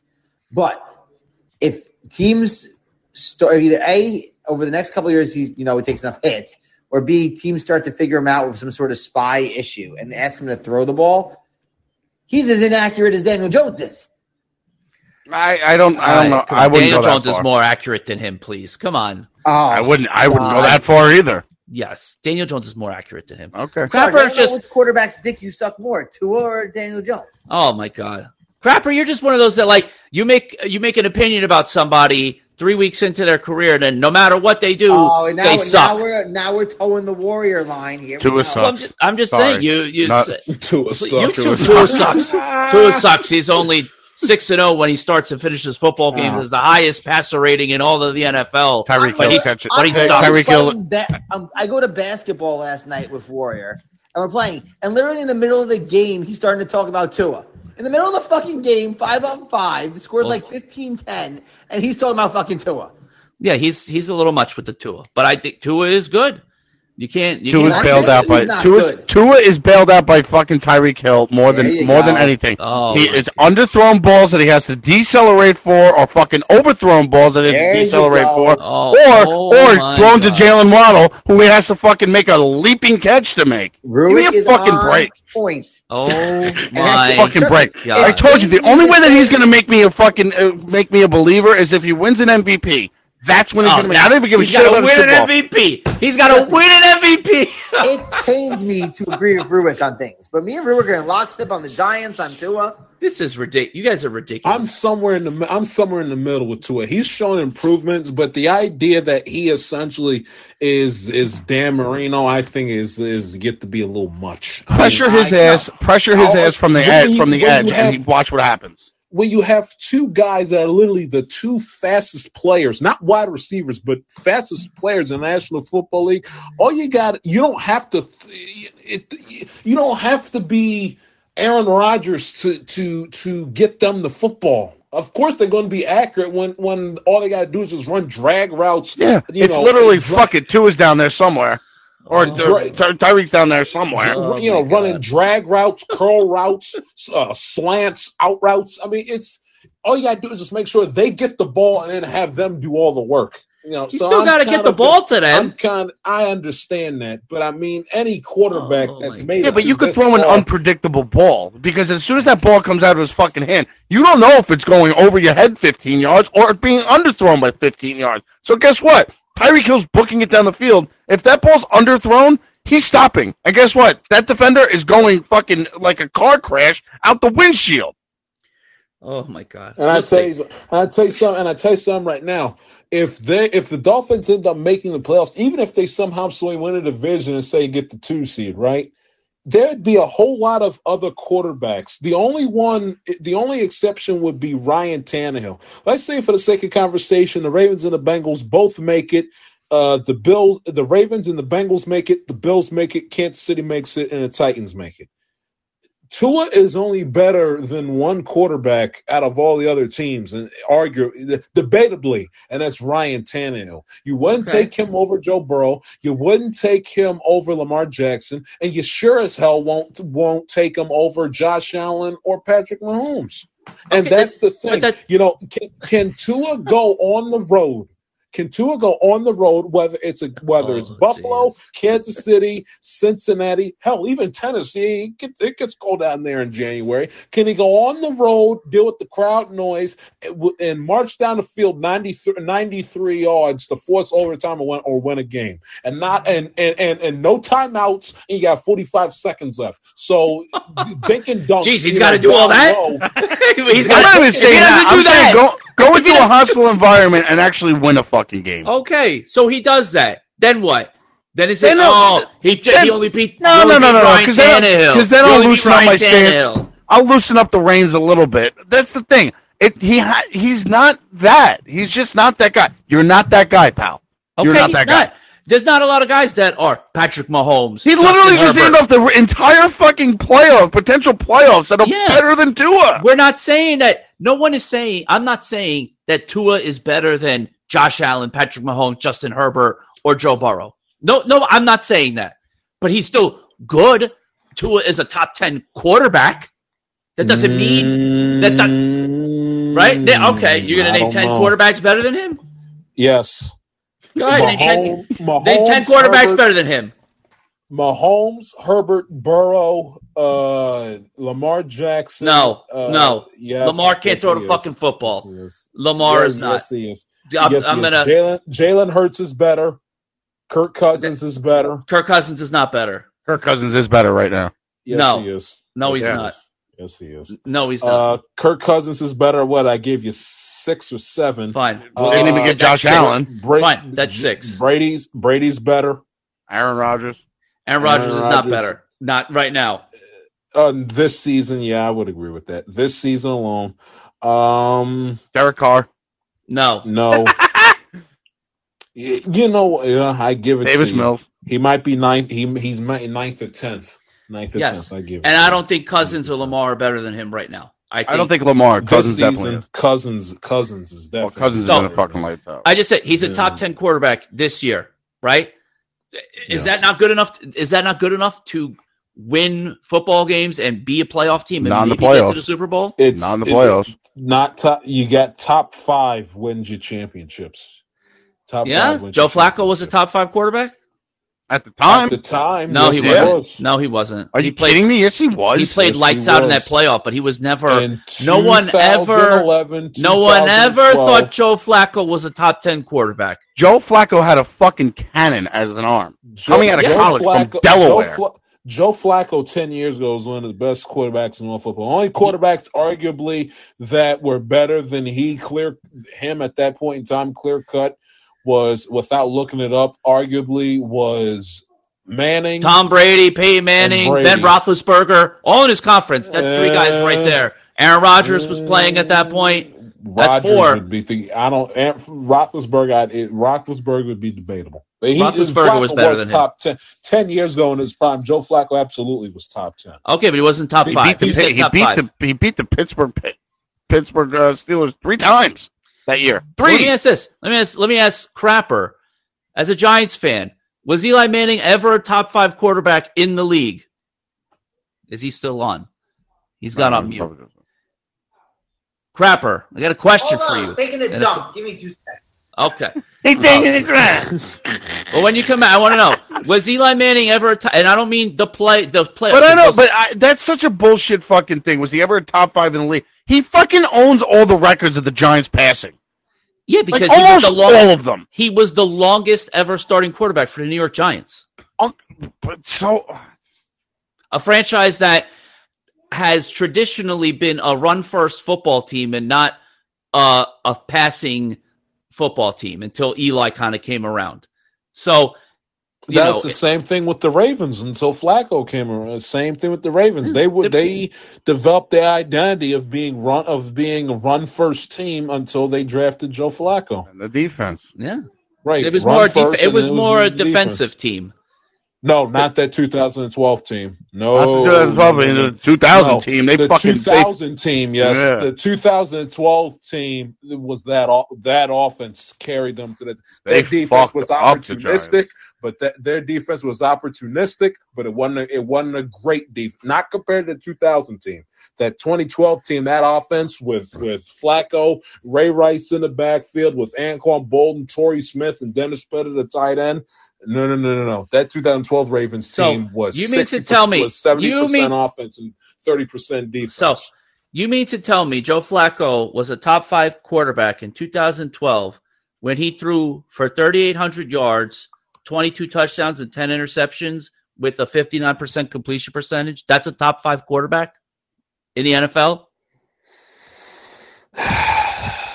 2012 is that the year that the Eagles had Nick Foles there and he threw 27 touchdowns and 2 That was interceptions? 13. 13 the next year. Yeah, it was the next year, yeah. I'm going to tell you right now, Joe Flacco has thrown for 4,000 yards once in his career. Once. He threw for 4,300 yards in 2016. All right? He's thrown for more than 22 touchdowns twice, where he had 25 in 2010 and 27 in 2014. And he's thrown less than 10 interceptions only a couple times in his career, and that's because he didn't play the whole season. Other than that, when he plays 16 games, he throws double-digit interceptions. So, I'm telling you, you cannot say he's a top 5 quarterback. He's never been a top 5 quarterback. And like I'm telling you, Top 5, no. Top 10, yes. and I think that's stretching it. He's number 10. And like I said, I want to ask Crapper because I don't think Eli was ever. Yeah, Tua was a top. That's my point. Is that you could win with a guy that's in the top 10. That's top 10, but not top 5. That's the point. Yeah, Yes. you can win, but you need a lot of shit to break your way. A lot of shit. Yeah, well, when you like you said, when you have Tyreek Hill and Jalen You Waddle, have to a lot be of shit breaks your you way. have to be fucking Ali back there, dodging fucking everything. I mean, dead serious. So, okay, Crapper's back. Crapper was Eli Manning. But by the way, I'd like to thank Folgers for making that a nice, cleanly residue. This ain't the fucking Sunday night crap. You don't have to. Go ahead. So Crapper was Eli Manning even in the and I'm not talking about the playoffs, even in the Super Bowl runs. Was he ever that you considered him? He was a top 5 quarterback in the NFL. There were a couple of years where it was close. I mean, Boat party year. Somebody put out a stat, and this was an interesting one, and said like it was like 8 quarterbacks. I think it was actually you put it up. It was like 8 quarterbacks that ever won a Super Bowl without a top 10 defense. And you know who one of those quarterbacks is? Well, Eli Manning. Eli Manning. That's right. So, you know what? There are those few years in there, and unfortunately, some of his best years are the years where the team was after the Super Bowl and they were donkey shit because their defense fell apart. No. His best year was Ben McAdoo. Right. The boat party year. 2015 was probably his best year. That's right. And 2011, he threw for almost 5,000 yards in 2011. Right. Yeah, he had fucking almost 2,000 yards in one game. The thing with Eli was in those 2 runs, he stepped up and basically carried them all the way. All that being said, if he doesn't have a miracle catch off Tyree's helmet, we're having a completely different discussion about him. Yes. I don't think no one ever said Eli Manning was a top 5 quarterback during like the season, right? No, I would not say top 10. Yes, yeah. Top 5 now. Same with Joe Flacco. Now, did both of those guys in playoff runs elevate their games to another level? Yes. That's something that the two of them were able to do. Even when Flacco didn't win Super Bowls, that one year he threw what should have been a touchdown pass in the AFC Championship game against the Patriots. I can't remember. And Lee Evans dropped it. Yes, Lee Evans had it in his hand, and then he dropped it. And then Stover missed the field goal, right? Not Stover. It was Billy Cundiff who missed it wide left, and the Ravens said, "We're not making that decision again." And literally the next spring, they went out there and they drafted Justin Tucker and have not looked back since. Yes, but I'm saying Flacco was unbelievable in that playoff run as well. You can't blame that loss on him. So those are 2 guys that elevated. What's that? Here's the issue.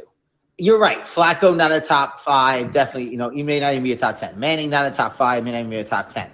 The difference is, and we made the point, these are guys that did enough in the regular season to help their team get into the playoffs and elevated their game. Well, you got guys like Ryan Tannehill out there that do enough in the regular season, and then when it gets to the playoffs, they lay an egg. Yeah. Or if you look at those guys, those 2 guys, Eli and Flacco, you brought them up, I will fucking debate you any which way. The talent on the Dolphins this year to make up for Tua's mistakes is greater than what the Giants and the Ravens have ever had in their franchise history. Yes, but the Dolphins defense is nowhere near as good as the Ravens or the Giants defense. Correct, but it's a different league. They're winning games 30-20. The Giants and the Ravens weren't doing that because they were playing defense, and their defenses that they were playing, it was a defensive first-minded league. It was the transitional period between in the early 2010s. It was a transitional period. God, boy, am I dating myself? Yes. Oh my God, that the early 2010s, man. That is, you guys will fantasize about the 90s or whatever. The late 2000s, early 2010s for me is what did it for me as a football fan. I swear to God, I remember watching the Patriots the Giants beat the Patriots for that second Super Bowl like it was yesterday. I remember I didn't watch that Super Bowl against the 49ers. And you were like 7 years old when that happened? I was 10 years old for the Ravens one. I was 9 the year before for the second Giants one. I never forget the second Giants one. I went to bed and my father woke me up. It was on his 35th birthday, I believe. At the time, he woke me up out of bed. He come down and watched the end of the Super Bowl. I never forget, and watching Eli Manning work that drive to beat the Patriots at the end. And I never will forget that 2012 Ravens season, not just the Super Bowl, but that season. But the bottom line is because I really want to get the Ruick's Eagles. It's been a fun show. We'll get to the Eagles. By the way, just to finish up that true story from that game, I invited a friend of mine over. And there was no little crap. Nobody was questioning if it was true or not. Just so you know. And so I invite a friend over. He's like, "I'm bringing my new girlfriend over with me." I'm like, "Okay, that's fine. You guys can stay if you need to, because if you're drinking, you stay over the night." Brings this girl over. First of all, they play the national anthem. She makes him stand up and salute the TV. Good man. And then she proceeds to start crying multiple times throughout the game. It was like watching somebody with bipolar disorder watching a football game. So finally, when the Giants win, she cuddles herself into a corner, crying hysterically, calling her mother about how happy she is the Giants won. I was like, you got to go. Like, she's crazy. She got to get the fuck out of my house. All right. But the moral of the story is, before we move on, is that, and of course, Ruick, we all know Nick Foles. If it had not been for Joe Flacco and Eli Manning, Tom Brady would have, before we even get to Nick Foles, Tom Brady would have 10 Super Bowls. If it wasn't for Joe Flacco and Eli but he should have one less if it believe. wasn't for the freaking Falcons' terrible coaching. And if the Seahawks run the ball. Yes. But hey, and if they don't, and if fucking Donovan McNabb doesn't get the flu mysteriously in the fucking third quarter, start throwing up in the middle of the game. Yeah, in the middle of the game.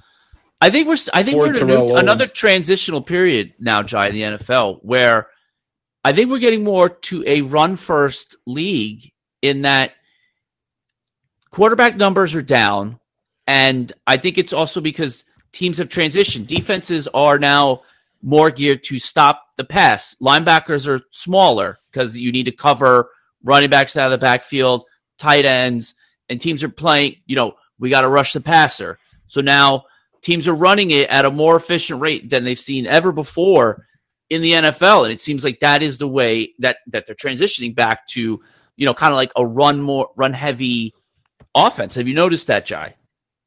Yeah, that's literally the reason why Derrick Henry. You can't say this about too many players that don't play the quarterback position. That is why Derrick Henry, if he could decide to quit tonight, and he would get inducted into the Hall of Fame come January.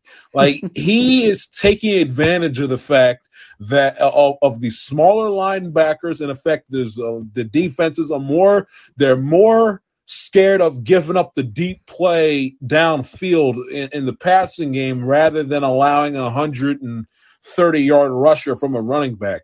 So Derrick Henry takes that, with also considering the fact that he's like 250 pounds and freaking 6'3", which is I never knew that running backs could be that tall and be that freaking successful. He's the thing with him too is like, he doesn't look like he's running fast.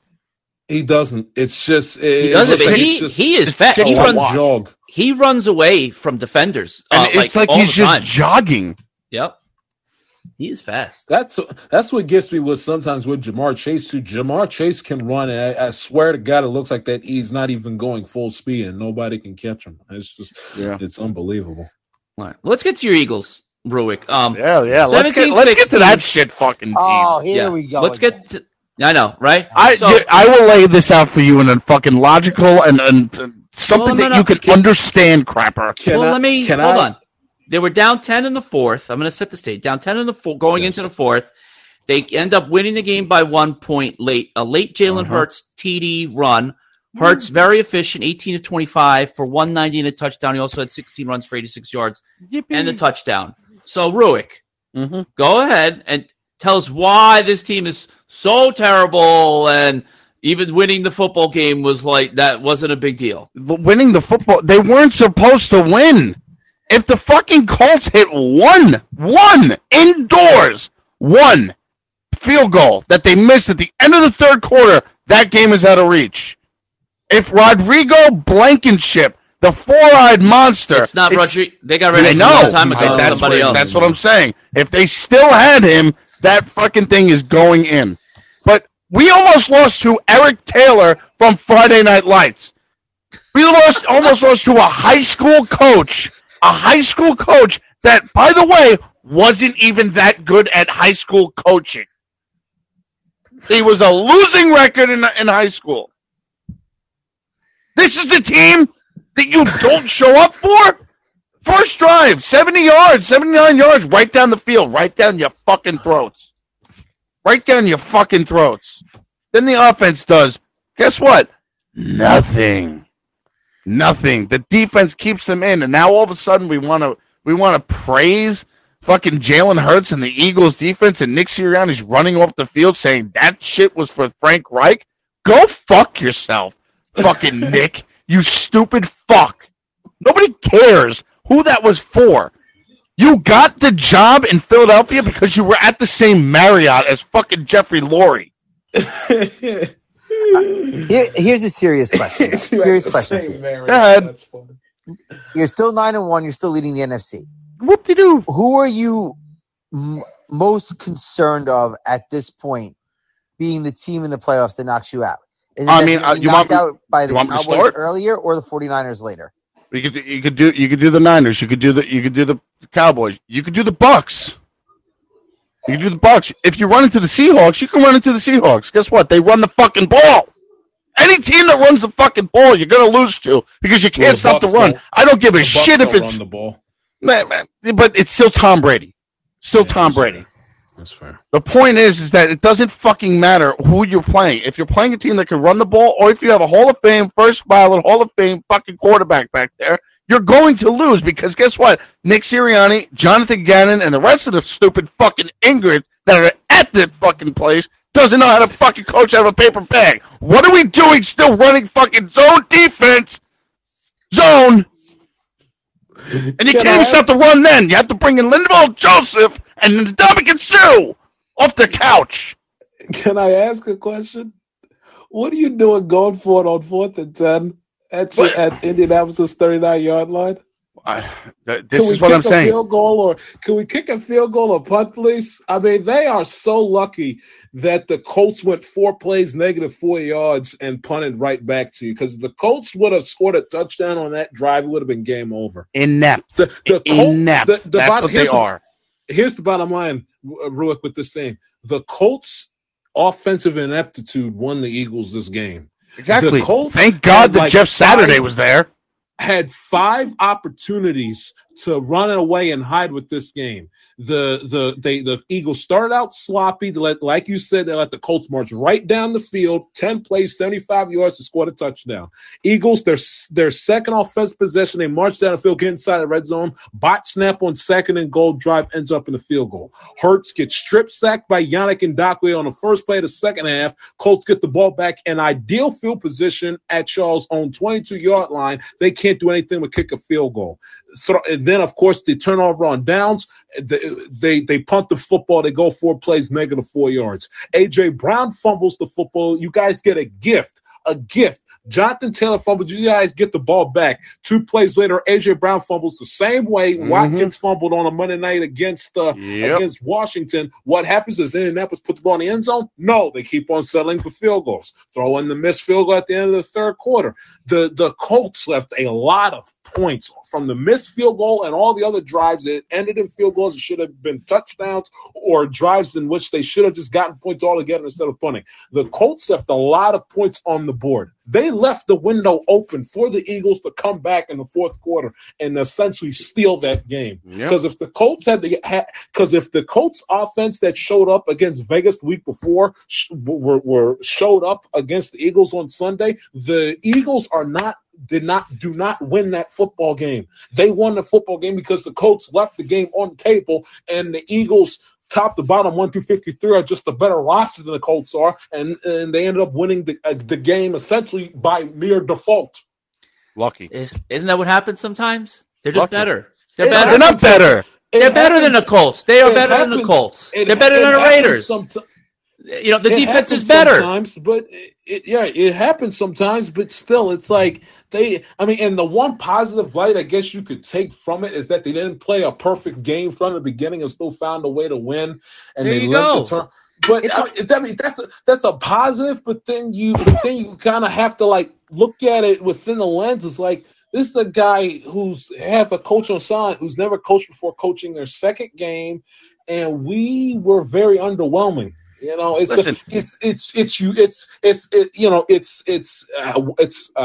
the phrase? It's 6 eggs in one hand and a half a dozen in the other. It's you have your encouraging things you take from it, but to me, in my estimation, there's a lot of negative that you can take from this Eagles game that, in my opinion, outweighs the positive. The fact exactly what I've been screaming about all year. They started out sloppy. The Colts had many opportunities to run away and hide, and the Colts' own ineptitude outweighed the Eagles' ineptitude because the Eagles have the better football team, like you said. Sorry, but here's the thing. Here's the thing with that, right? Everybody knows it's no fucking secret in the NFL that the first 10 to 15 plays are scripted. You know who's a fucking champion at that? The Colts and the fucking goddamn Browns.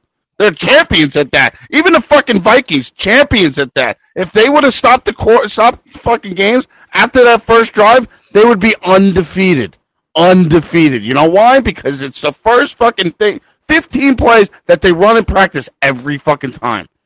And we can't even get that fucking straight. You go 4 and out and look like fucking fumbling, fucking inept morons. Morons. And if I see the fucking defense playing fucking man-to-man instead of stacking a box on a 4-3 defense with 2 high safeties against the fucking Packers on Sunday night, I'm going to lose my mind. I'm telling you right now, we know what they're going to do. I'm not afraid of fucking Christian Watkins. I'm not afraid of him. You know what I'm afraid of? A.J. Dillon and fucking Aaron Jones. Right. Fucking douchebag has a fucking half a thumb fucking hanging off his thing. He's not throwing the ball that much. And I don't give a shit who the fuck it is. Sammy Watkins, whoever the fuck is back there. Give me a fucking break. Play the fucking game. And you also the thing about Philly is that you got to limit the turnovers. You got to limit the turnovers and control. And it's only been the last 2 weeks. It's literally only been the last 2 weeks that we fucking made these turnovers. And it's fucking bothering me. And you know what else is fucking bothering me too? You know what else is bothering me too? These stupid fucking idiots that put out these fucking stats. No, this is the best win since 2015, week 15, whatever fucking case may be. You know what that was? It was a miracle at the Meadowlands too. We're going to compare that game to this?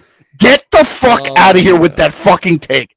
Take that take and shove it up your ass because that's fucking bullshit. No, you cannot compare it.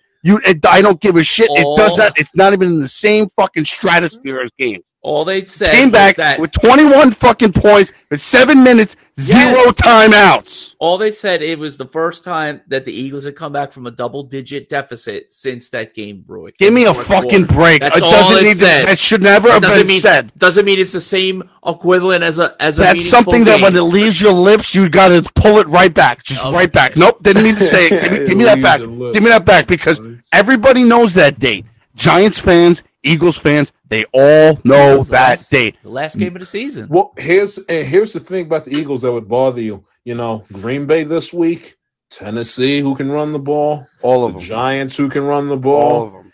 Chicago, who can run the ball, primarily with your boy Justin Fields. Dallas, who can run the ball when they're not stubborn enough to have Dak throw it 50 times. Yeah, well, I heard a McCarthy stat. can't get out of his own way. I heard a stat that's amazing to me. That Dak in his career is like almost undefeated if they run the ball like fucking more than 35 times or 30 times in a game. Yeah.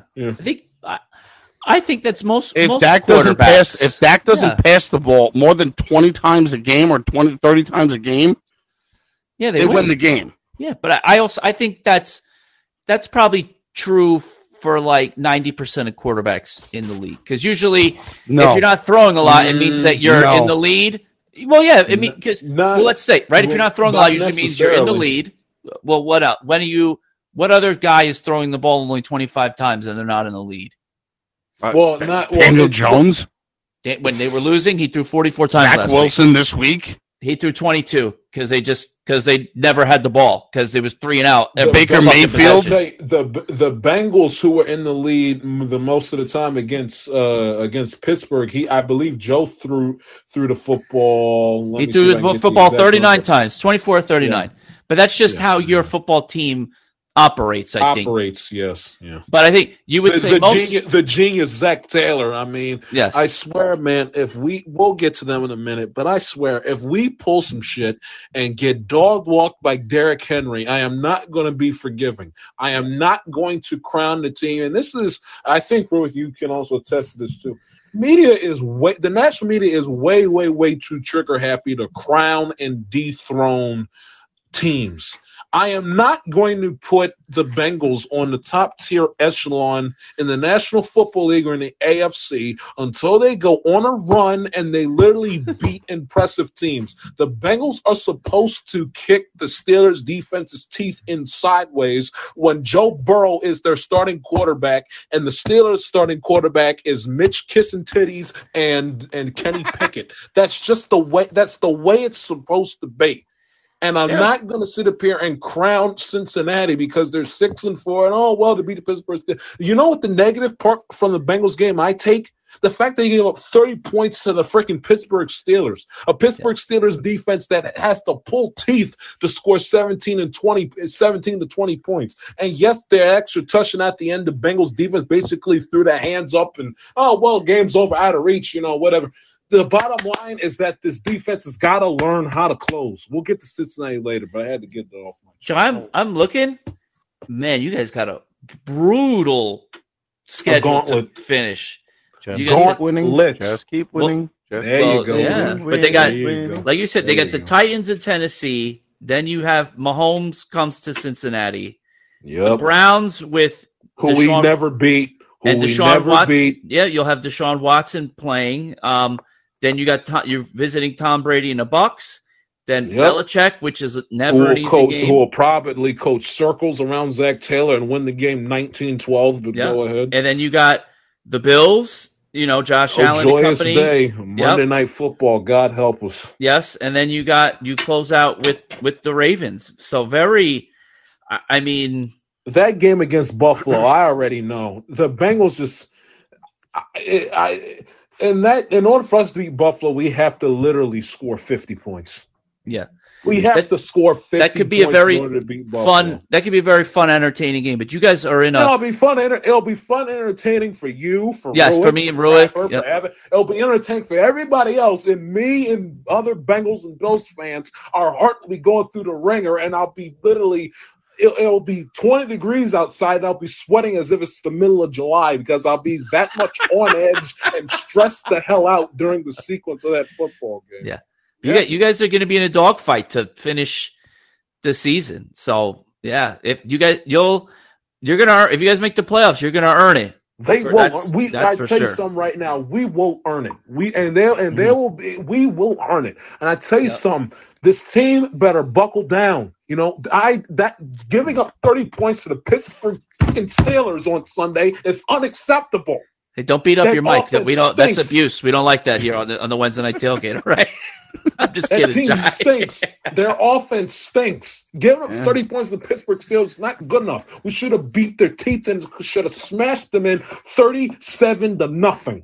I want us to on the inferior teams we have remaining on the team. When we play Cleveland, I want them to kick their teeth in sideways and literally just beat the living hell out of them. That's exactly what I've been saying about the Eagles, and they don't do it. The defense bothers me. And the thing about the Bengals that bothers me is that they don't have a pass rush. it's like the only time that they got after Kenny Pickett was when the game essentially was practically out of reach, and the sacks started coming in when it was coffin nails, as our radio broadcast always says, when the game was already out of question. They got to be able to get sacks. The Steelers converted on third down way too many times in the first half and getting up 30 points to this piss poor Steelers offense that sold away literally all of their receiving core outside of George Pickens, who feels the need to impersonate Vontaze Burfict Odell Beckham Jr. and launch his head to the ground while Tyler Boyd is standing there in the fetal position with the football recovering the onside kick when the game was practically over at that point. They have nobody. Kenny Pickett's a rookie, has talent, but who is he? He's a nobody. Najee Harris is sitting up here juking the air left and right, and all of a sudden he goes against the Bengals and he looks like a quarter worth of Franco Harris. The defense has got to be better. They got to be prepared to shut down Derrick Henry. The offense, I'm not as worried about. The thing I'm worried about is the defense. At the beginning of the season, when we were spinning our wheels, pulling teeth to score 17 points, our defense was essentially the 85 Bears. Now our offense is all of a sudden clicking on all cylinders, and the defense can't get off the damn field to save their lives. Yeah.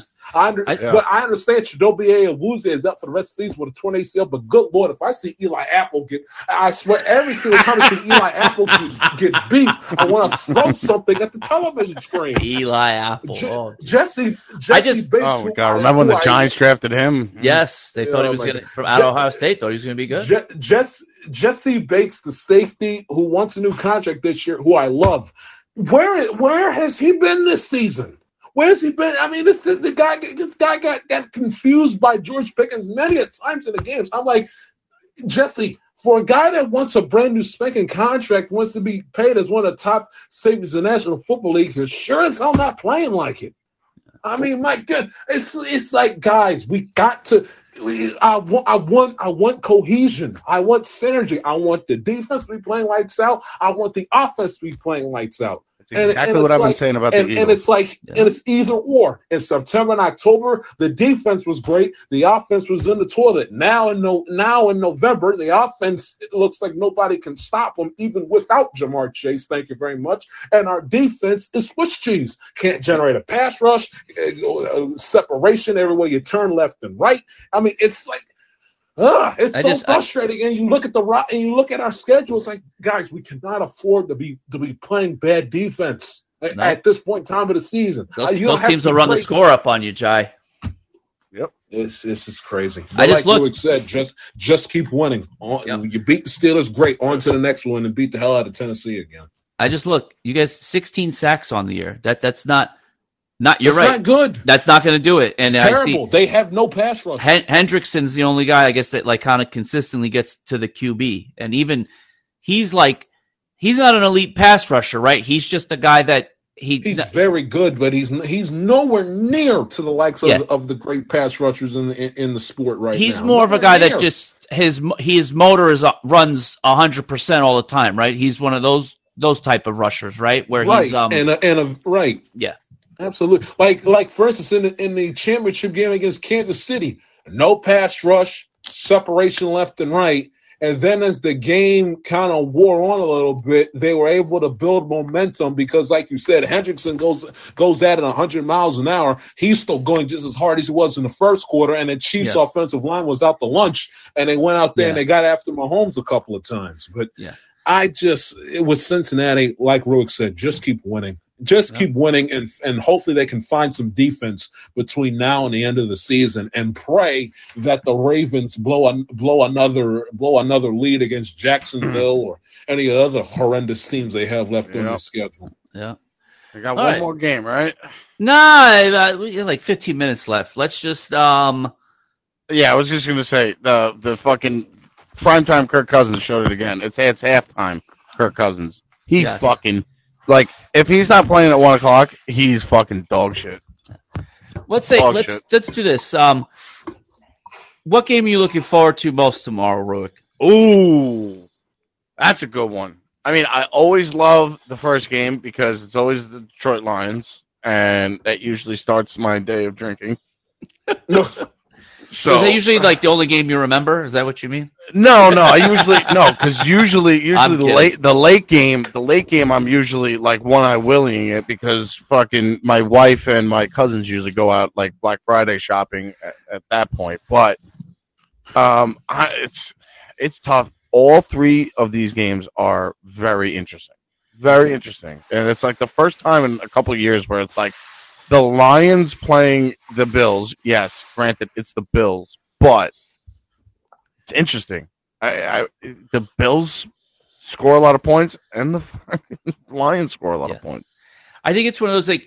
I think it'll be very entertaining because, like you said, they score points and like till the third quarter, and then I think the Bills pull away in the fourth. But it should, like you said, a lot of points, and then obviously, the second game you got this NFC East dogfight, and then that's what I'm saying. Honestly, the last two games, I'm more interested in because I want to see if the Vikings are for real, playing against the Patriots, and I just know that if the Cowboys go out there and dog walk the fucking the Giants, then they're going to be a problem. But if the fucking Giants go out there, control the tempo of the game, run the ball down their throat, I'm going to honestly say, like, the Cowboys ain't shit at that point. If they don't fucking come down and put up the same amount of fucking points, if not more, than they did like last week against the Giants, then they got there's a something feast wrong. on the Giants' offensive line as well defensively. They got a feast on them. Four offensive linemen out tomorrow for the Giants. Big problem. That's going to be the whole fucking team soon for them. Yeah. What game are you looking forward to most tomorrow, Jai?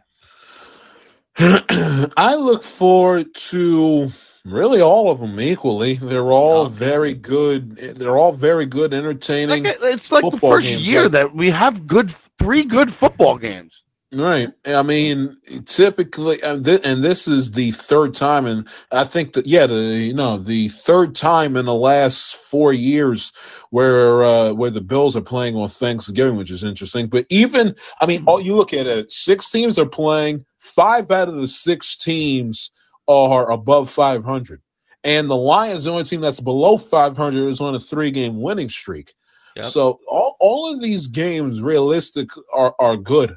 And look at it this way too: the 3 games that we'll have to watch tomorrow are better than the slate that we have on Sunday night, or Sunday night, on Sunday. Yeah, 100%. I mean, the Packers and Eagles is okay. The only game in the afternoon of immense, not consequence, but of immense intrigue is what? Bengals and Titans, and that's it. Yes. I mean, the Chiefs and Rams at Arrowhead will be over by halftime. Yeah, because fucking Stafford's not even playing.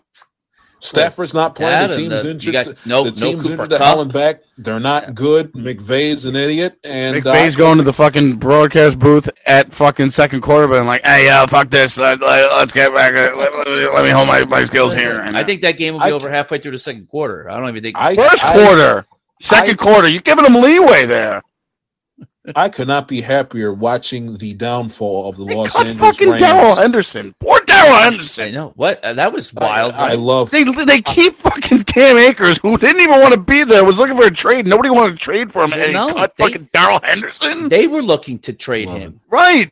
He didn't want to be there. They didn't want him either. It was the most wild thing. I don't know what's going on over there in LA. I love it. I love it. I love the chaos. I love the turmoil. I love watching the downfall for these bastards. I love watching the downfall of these fuckheads. I love it. The Los Angeles Rams, the worst team to ever, the worst Super Bowl team of all freaking time. I love it. I love it. I love it. I love it. Wow! Until the Eagles won it this year. I can't stand the owner. I can't stand the head coach. I can't stand the quarterback. I can't stand Aaron Donald, that musclehead. I can't stand Jalen Ramsey. I hate the uniforms. I hate that stupid ass stadium with the dopey canopy that doesn't classify as being a real dome. I love the downfall of this team. I hope they never win a game for the rest of the decade. I love it. I love it. I love it. I love it. I love it. I cannot stand the Los Angeles Rams. They make me want to vomit. Hold on. Lose and fail more. You're saying the Rams were a worse Super Bowl winning team than the Trent Dilfer Tampa Bay Bucks? That was Brad Johnson. You're thinking of Trent Dilfer did win a Super Bowl with the Baltimore Ravens in 2000. Oh, you're right. Dilfer the Ravens and the Baltimore Ravens 2000, which had probably one of the best defenses ever.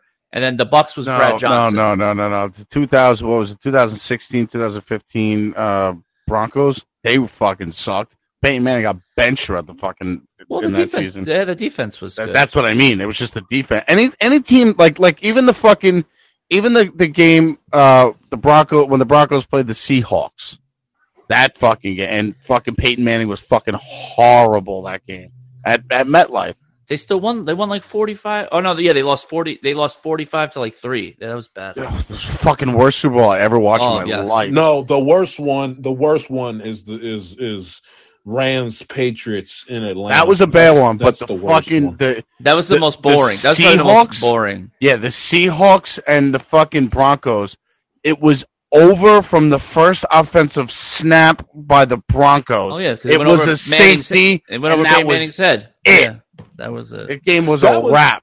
That was weird because that was the first Super Bowl in my lifetime where you knew who was. It was a blowout because you guys. I don't know how old you guys are in you know what I'm trying to say. Like I still think that the fucking that the Seahawks won against the Patriots. I like that team that they played the fucking Broncos. I don't even remember that team. Like that Super Bowl has been erased from my memory. I can give you fucking weak Broncos Panthers. Yeah, Broncos. Seahawks. That was Broncos Panthers. Was your that was fucking later, horrible too. Later. Cam Newton fucking crying on the sidelines, little bitch. Didn't even die for the fucking loose ball. Yeah, right? Just took his fucking helmet off and walked off the field. You fucking little bitch. You deserve to lose the fucking game. But I can recall fucking week whatever games of Eagles, Jets, Giants, whatever the fucking case may be. That Super Bowl, all I remember was the first offensive snap going over Peyton Manning's head, safety. I dove into wings. I dove into pizza. I just started drinking because I was like, this fucking game's over. It's over. Absolutely over. Yeah. So here's what I'll say. For me tomorrow. What's the best Super Bowl? Sorry to cut you off. The best? Well, Eagles. No, it should be unanimous. It should be unanimous. The Eagles-Patriots Super Bowl was thrilling through and through. The second one? Second one would probably be. The second one is underrated historically as far as how great of a game that was.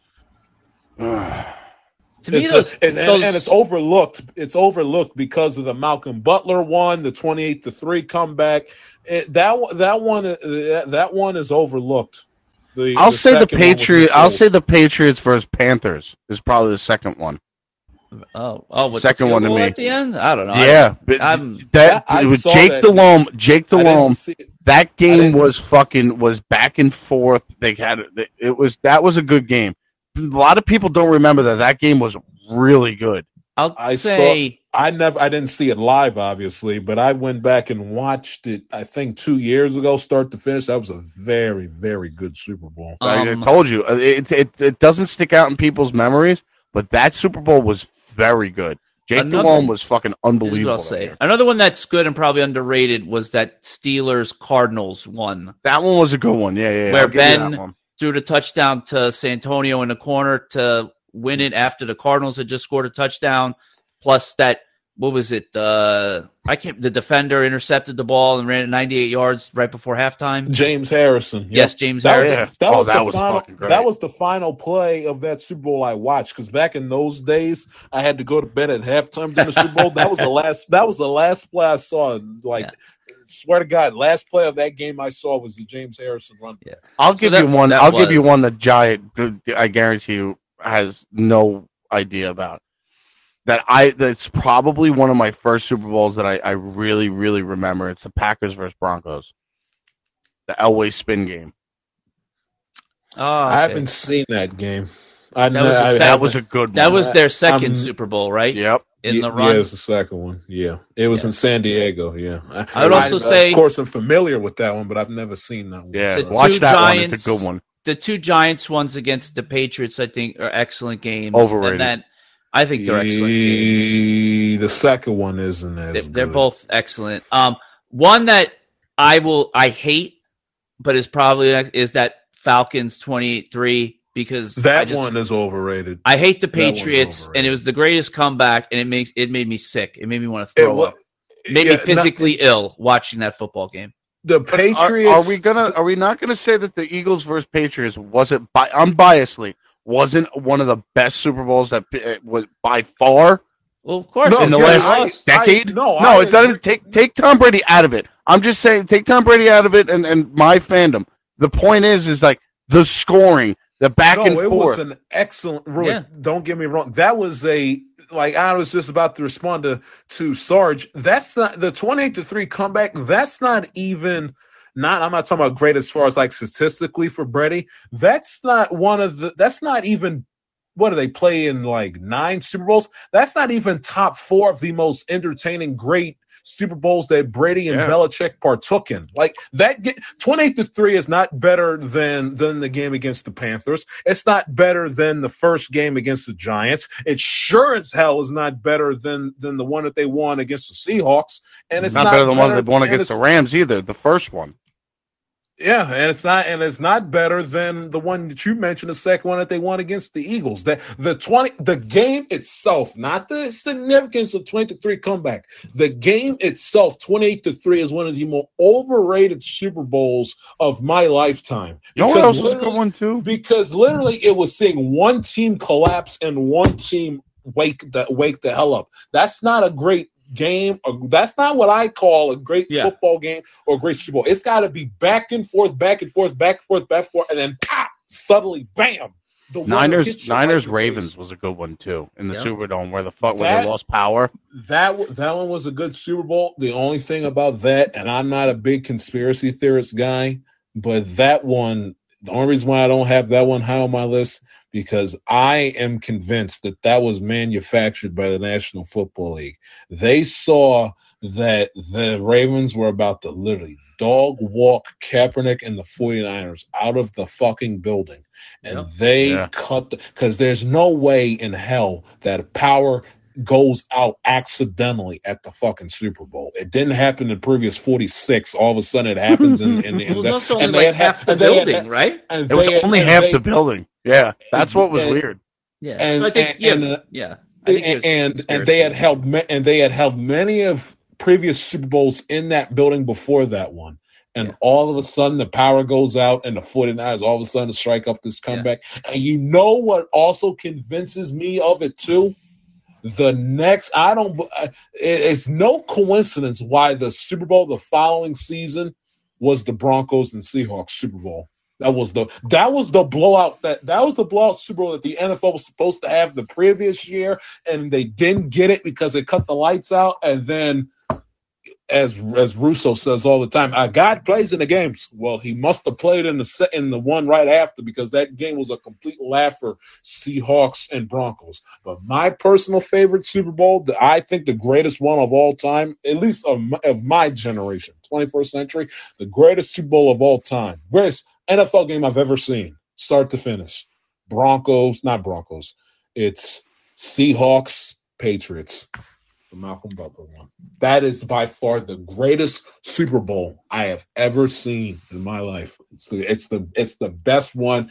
Eagles and Patriots comes close. The second one, that one by far, hands down, best Super Bowl I've ever seen. You could do that one, and you could do the Titans versus the Rams. That was good. That's before Jai's That time. was a seen that great one. fucking Super Bowl. Before Jai's time.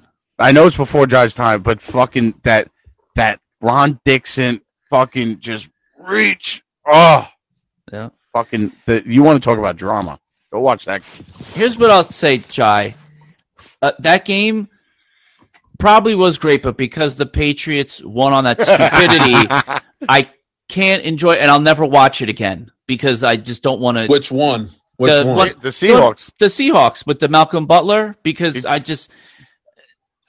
I hate the Patriots so much that Listen, I hated them. I hated them Yeah. as much as anybody else. But as far as the entertainment factor of the game, that Yeah, it one was by on- far is the best one. Yeah, on your And edge the whole game. But like I said, I could never, like, for as great as it is, the ending killed it for me. And then I could never go back. Like, I will never watch that game ever again, because no matter how great the game was, because of the ending, and because fuck Tom Brady and Bill Belichick. I could watch it 30 times. Such a great football game. And on that, we got to wrap it up, boys. 2 hours in. I know we didn't get too much in, but I think we had some great conversation this week. By far, we need a week like this. I mean, like we said, there's only a couple fucking. The last week was more interesting than this week.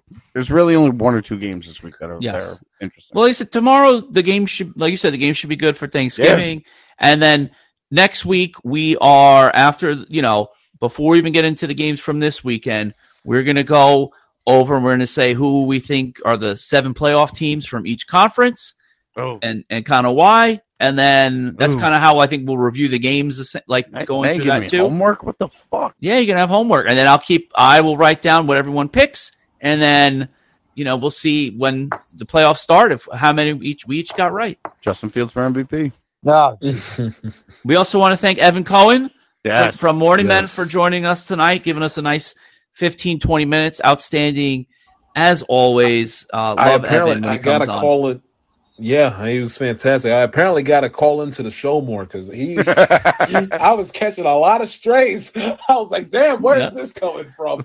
That you got to tweet at the show, and then if you tweet, I think that helps too. You don't read the damn tweets anyway, unless you're really. Well, not on air, but I think Evan is Evan like refreshes the Twitter like every 2 minutes, and I gotta call into the boys more often. Evan's fantastic. Yeah, good luck with getting through, Jai, because they don't take many calls on that show. I wait on fucking hold for 45 minutes. Okay, see.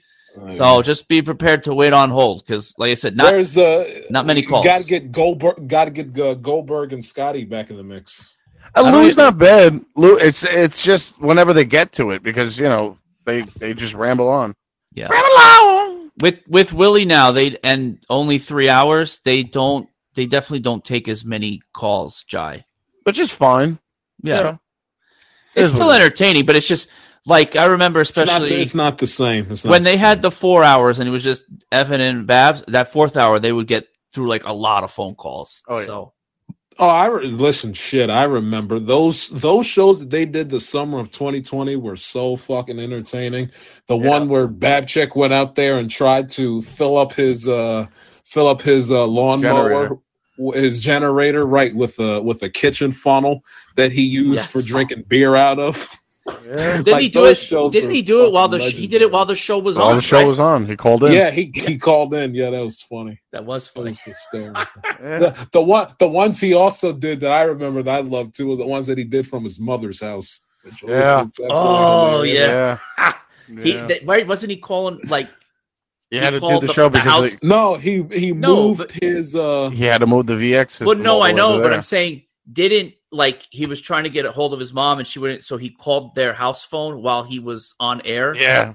And then Yukon Al was able to hear the phone number through the answering machine and called their house 2 minutes later. That is, oh my God. Al's wild. That was hilarious. Al is wild. He is hilarious. He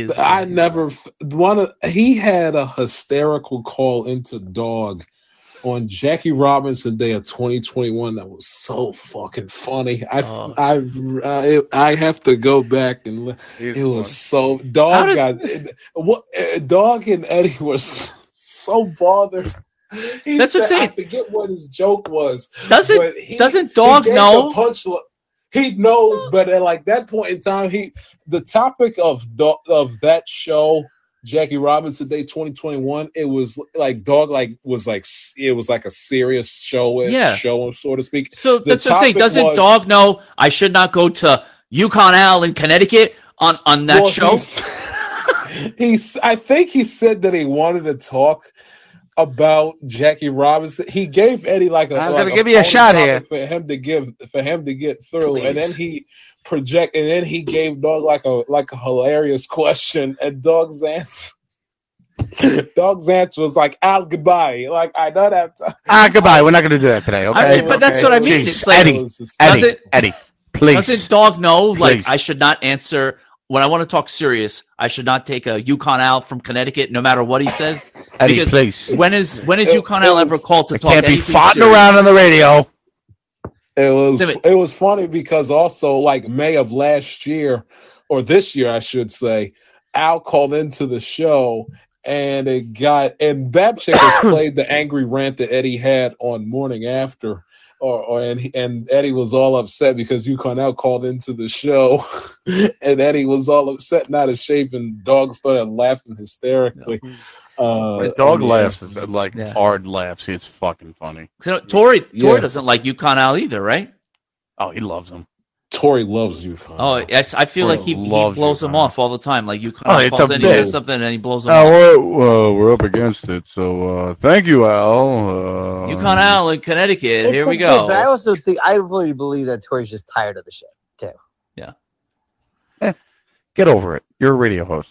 Yes. You're gonna get fucking calls. That's the Mike Francis. You wait on hold for 45 minutes for that. I saw a clip that Funhouse retweeted yesterday.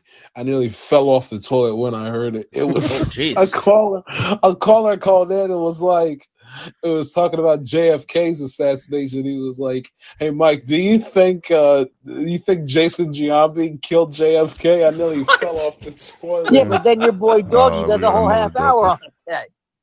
We got another joke All right, and Mike goes, "You have to be one of the biggest morons ever." Yeah. Vegas is fucking hysterical. Crapper, you want to plug the show for Sunday? Are you doing a show on Sunday? We are doing a show Sunday night. Why would we not be doing a show on Sunday? I don't know. You're fucking traveling. And right now the plan is, since this game is absolute trash, what the fuck do you mean it's going to be absolute trash? Oh yeah, because Aaron Rodgers is. I want to watch the Packers. Give me a fucking break. I want to watch this shit. I got your quote unquote terrible Eagles. Yeah. Versus the terrible Green Bay Packers. I wouldn't go terrible. They can run the fucking ball, and the Eagles cannot stop the run. Aaron Rodgers is washed. But Aaron Jones and DJ Dillon are not. Just, I don't know. We're talking about potentially doing a special week this week where myself and Sarge will discuss this at a later time. Yes. Also, we're going to get into... We're going to pop each other's assholes? What are you talking about? Well, we're going to also get into Serious Basketball Warrior this week. Oh, God, no. Like, you know, if you had like a meme of like people, like you had like a bunch of like pickup basketball guys, and you want to like name each guy, like the Serious Basketball pickup guy, that's Warrior. He's got goggles and shin pads and shin guards and all that. He counted his 15 assists last night. Oh my God.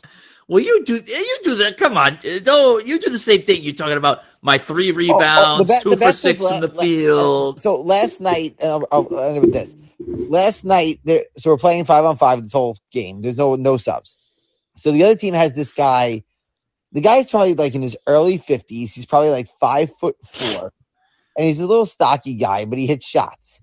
So I'm covering last night this guy that Warrior's been complaining about because the guy's a little dirty, and he is. He's definitely a little dirty underneath the hoop with the rebounding. But I wanted to cover him, and the guy's like 5'10", 270. So anytime he posts up on me, I really can't do much to stop him. Yeah. Anyway, so this guy makes a move after I get picked off, and he almost scores. And Warrior's like, "Oh, I almost had material for a week and a half." I'm like, what? So finally he does, though. My guy throws a pick on me. I can't get around him in time. The older guy gets around and scores. So literally the next play, I drop a 3, which we only play once. It doesn't count as a 3, but I drop a 3. And Warrior's like, "Oh, I'll give him that shot all day." So at that point, I just had enough of Warrior. So I waited for him. And he tries to throw the pass into my guy. I pick off the pass and go all the way down. And I'm like, "Little cocky there, buddy, aren't you?" He didn't like that too much. You saw the smile on his face turn to a very stern look. All right. Well, look, let's save it for Sunday Night Crapper. Love the serious. Yes, but most importantly, I hope everybody, all 3 of you, have a very happy Thanksgiving tomorrow. Yeah, you too. Same to the 3 of you. Yes, you too. John, no, hold on, John. I don't know where you gotta go ahead. Plug. I'm right here. Go ahead. Plug your show, Jai. The Amatel I Can Tell You podcast is where you can hear more of my ramblings and rants and diatribes and all things Cincinnati Bengals, NFL, and then when it's in season, the National Basketball Association and Major League Baseball and college football and college basketball. Host of the Amatel I Can Tell You podcast. You can follow the show on Instagram at Amatel_podcast and the show on Twitter at Amatel_it my handle on Twitter. It's the same it is on Instagram at the J Shield. I will have a Black Friday episode coming at y'all come Friday afternoon, where I will recap these 3 Thanksgiving games and preview what is a lackluster Week 12 slate in the National Football League, and where Evan Cohen will be on, not for 2.5 hours, but he will be on the show. We'll make amends to get him on the show to preview Bengals and Patriots coming up within the next few weeks in time. Awesome, Jai. Awesome. I haven't, by the way, Jai. I hope I haven't mentioned. Yes. You didn't mention hockey. I don't talk hockey on my show. I'm not a hockey guy, obviously. But Speaking of hockey, and the things, and y'all laugh, and it's funny with Evan with the 2.5 hours. Literally, I had him on in July during COVID when there was nothing. It was before the NBA restarted and for the baseball season. Like, there was nothing to talk about. And like we discussed earlier, like, the only thing I basically had outside of listening to the dog every single day was Morning Men for 4 hours, in which they were like, in my honest, humble opinion, it was the peak of their show was the summer of 2020, where they were just absolutely sensational. So, I had nothing. I mean, how many times you guys would be amazed. I was so desperate for shit to talk about. After Last Dance was over, I had to break down my favorite shows from Nickelodeon. I was so down bad for content. I had to break down old shows from the 2010s Nickelodeon for things to talk about. So I said, well, enough of that. Let's get Evan on, and we'll basically do a show where it's just me and him having a conversation, and it ended up going on for 2.5 hours. So be that as it may. All right. We said it all. Oh, anything from you, Roick? Yeah, let's just go Islanders. Keep winning, keep the pace, keep getting points, keep coming from behind and fucking winning Islanders hockey games. All right. Wait, let's go. Real quick, 30 seconds. Do you have a problem with Buck Showalter winning Manager of the Year? No, not at all. No. Oh, why would I? It was for regular season. It was for regular season. He was fucking dominant. Yeah. Yeah, but the division blown was. But that wasn't blown because they stunk. It was blown because the Braves were playing neither. The fucking Braves, they just came on at the end of the. Mets won 101 baseball games and didn't win the division. That's That's impressive. Doesn't normally happen. Plus, I think from being last in the division last year, and he exceeded. I just want to know how he felt about it. I think he also exceeded expectations for the season. We get some pitchers in the off season. We get another bat, and we're on our way. Speaking of, I love Bucks, so I'm not doing. I didn't ask you for any Bucks slander. I'm a Orioles fan. I love Buck Showalter. I just wanted to know what Rick thought. Okay. Well, I got a new close to the show, gentlemen. All right. Oh, do you? You guys ready? Yes. Yes. That's funny. With the trumpets. Oh, Jesus. Somebody should be allowed to mute him right now. So, for the Jai Shields, for Crapper, Sunday Night Crapper, and for Mike fucking Ruick, I'm Drill Sarnzi, and this is the Wednesday Night Tailgate, where the tailgate party never ends. We hope you guys have a happy Thanksgiving, and we'll see you guys next Wednesday, 6:30 right here on Spotify Live. Have a good weekend. Enjoy the games. Peace. Peace. Peace.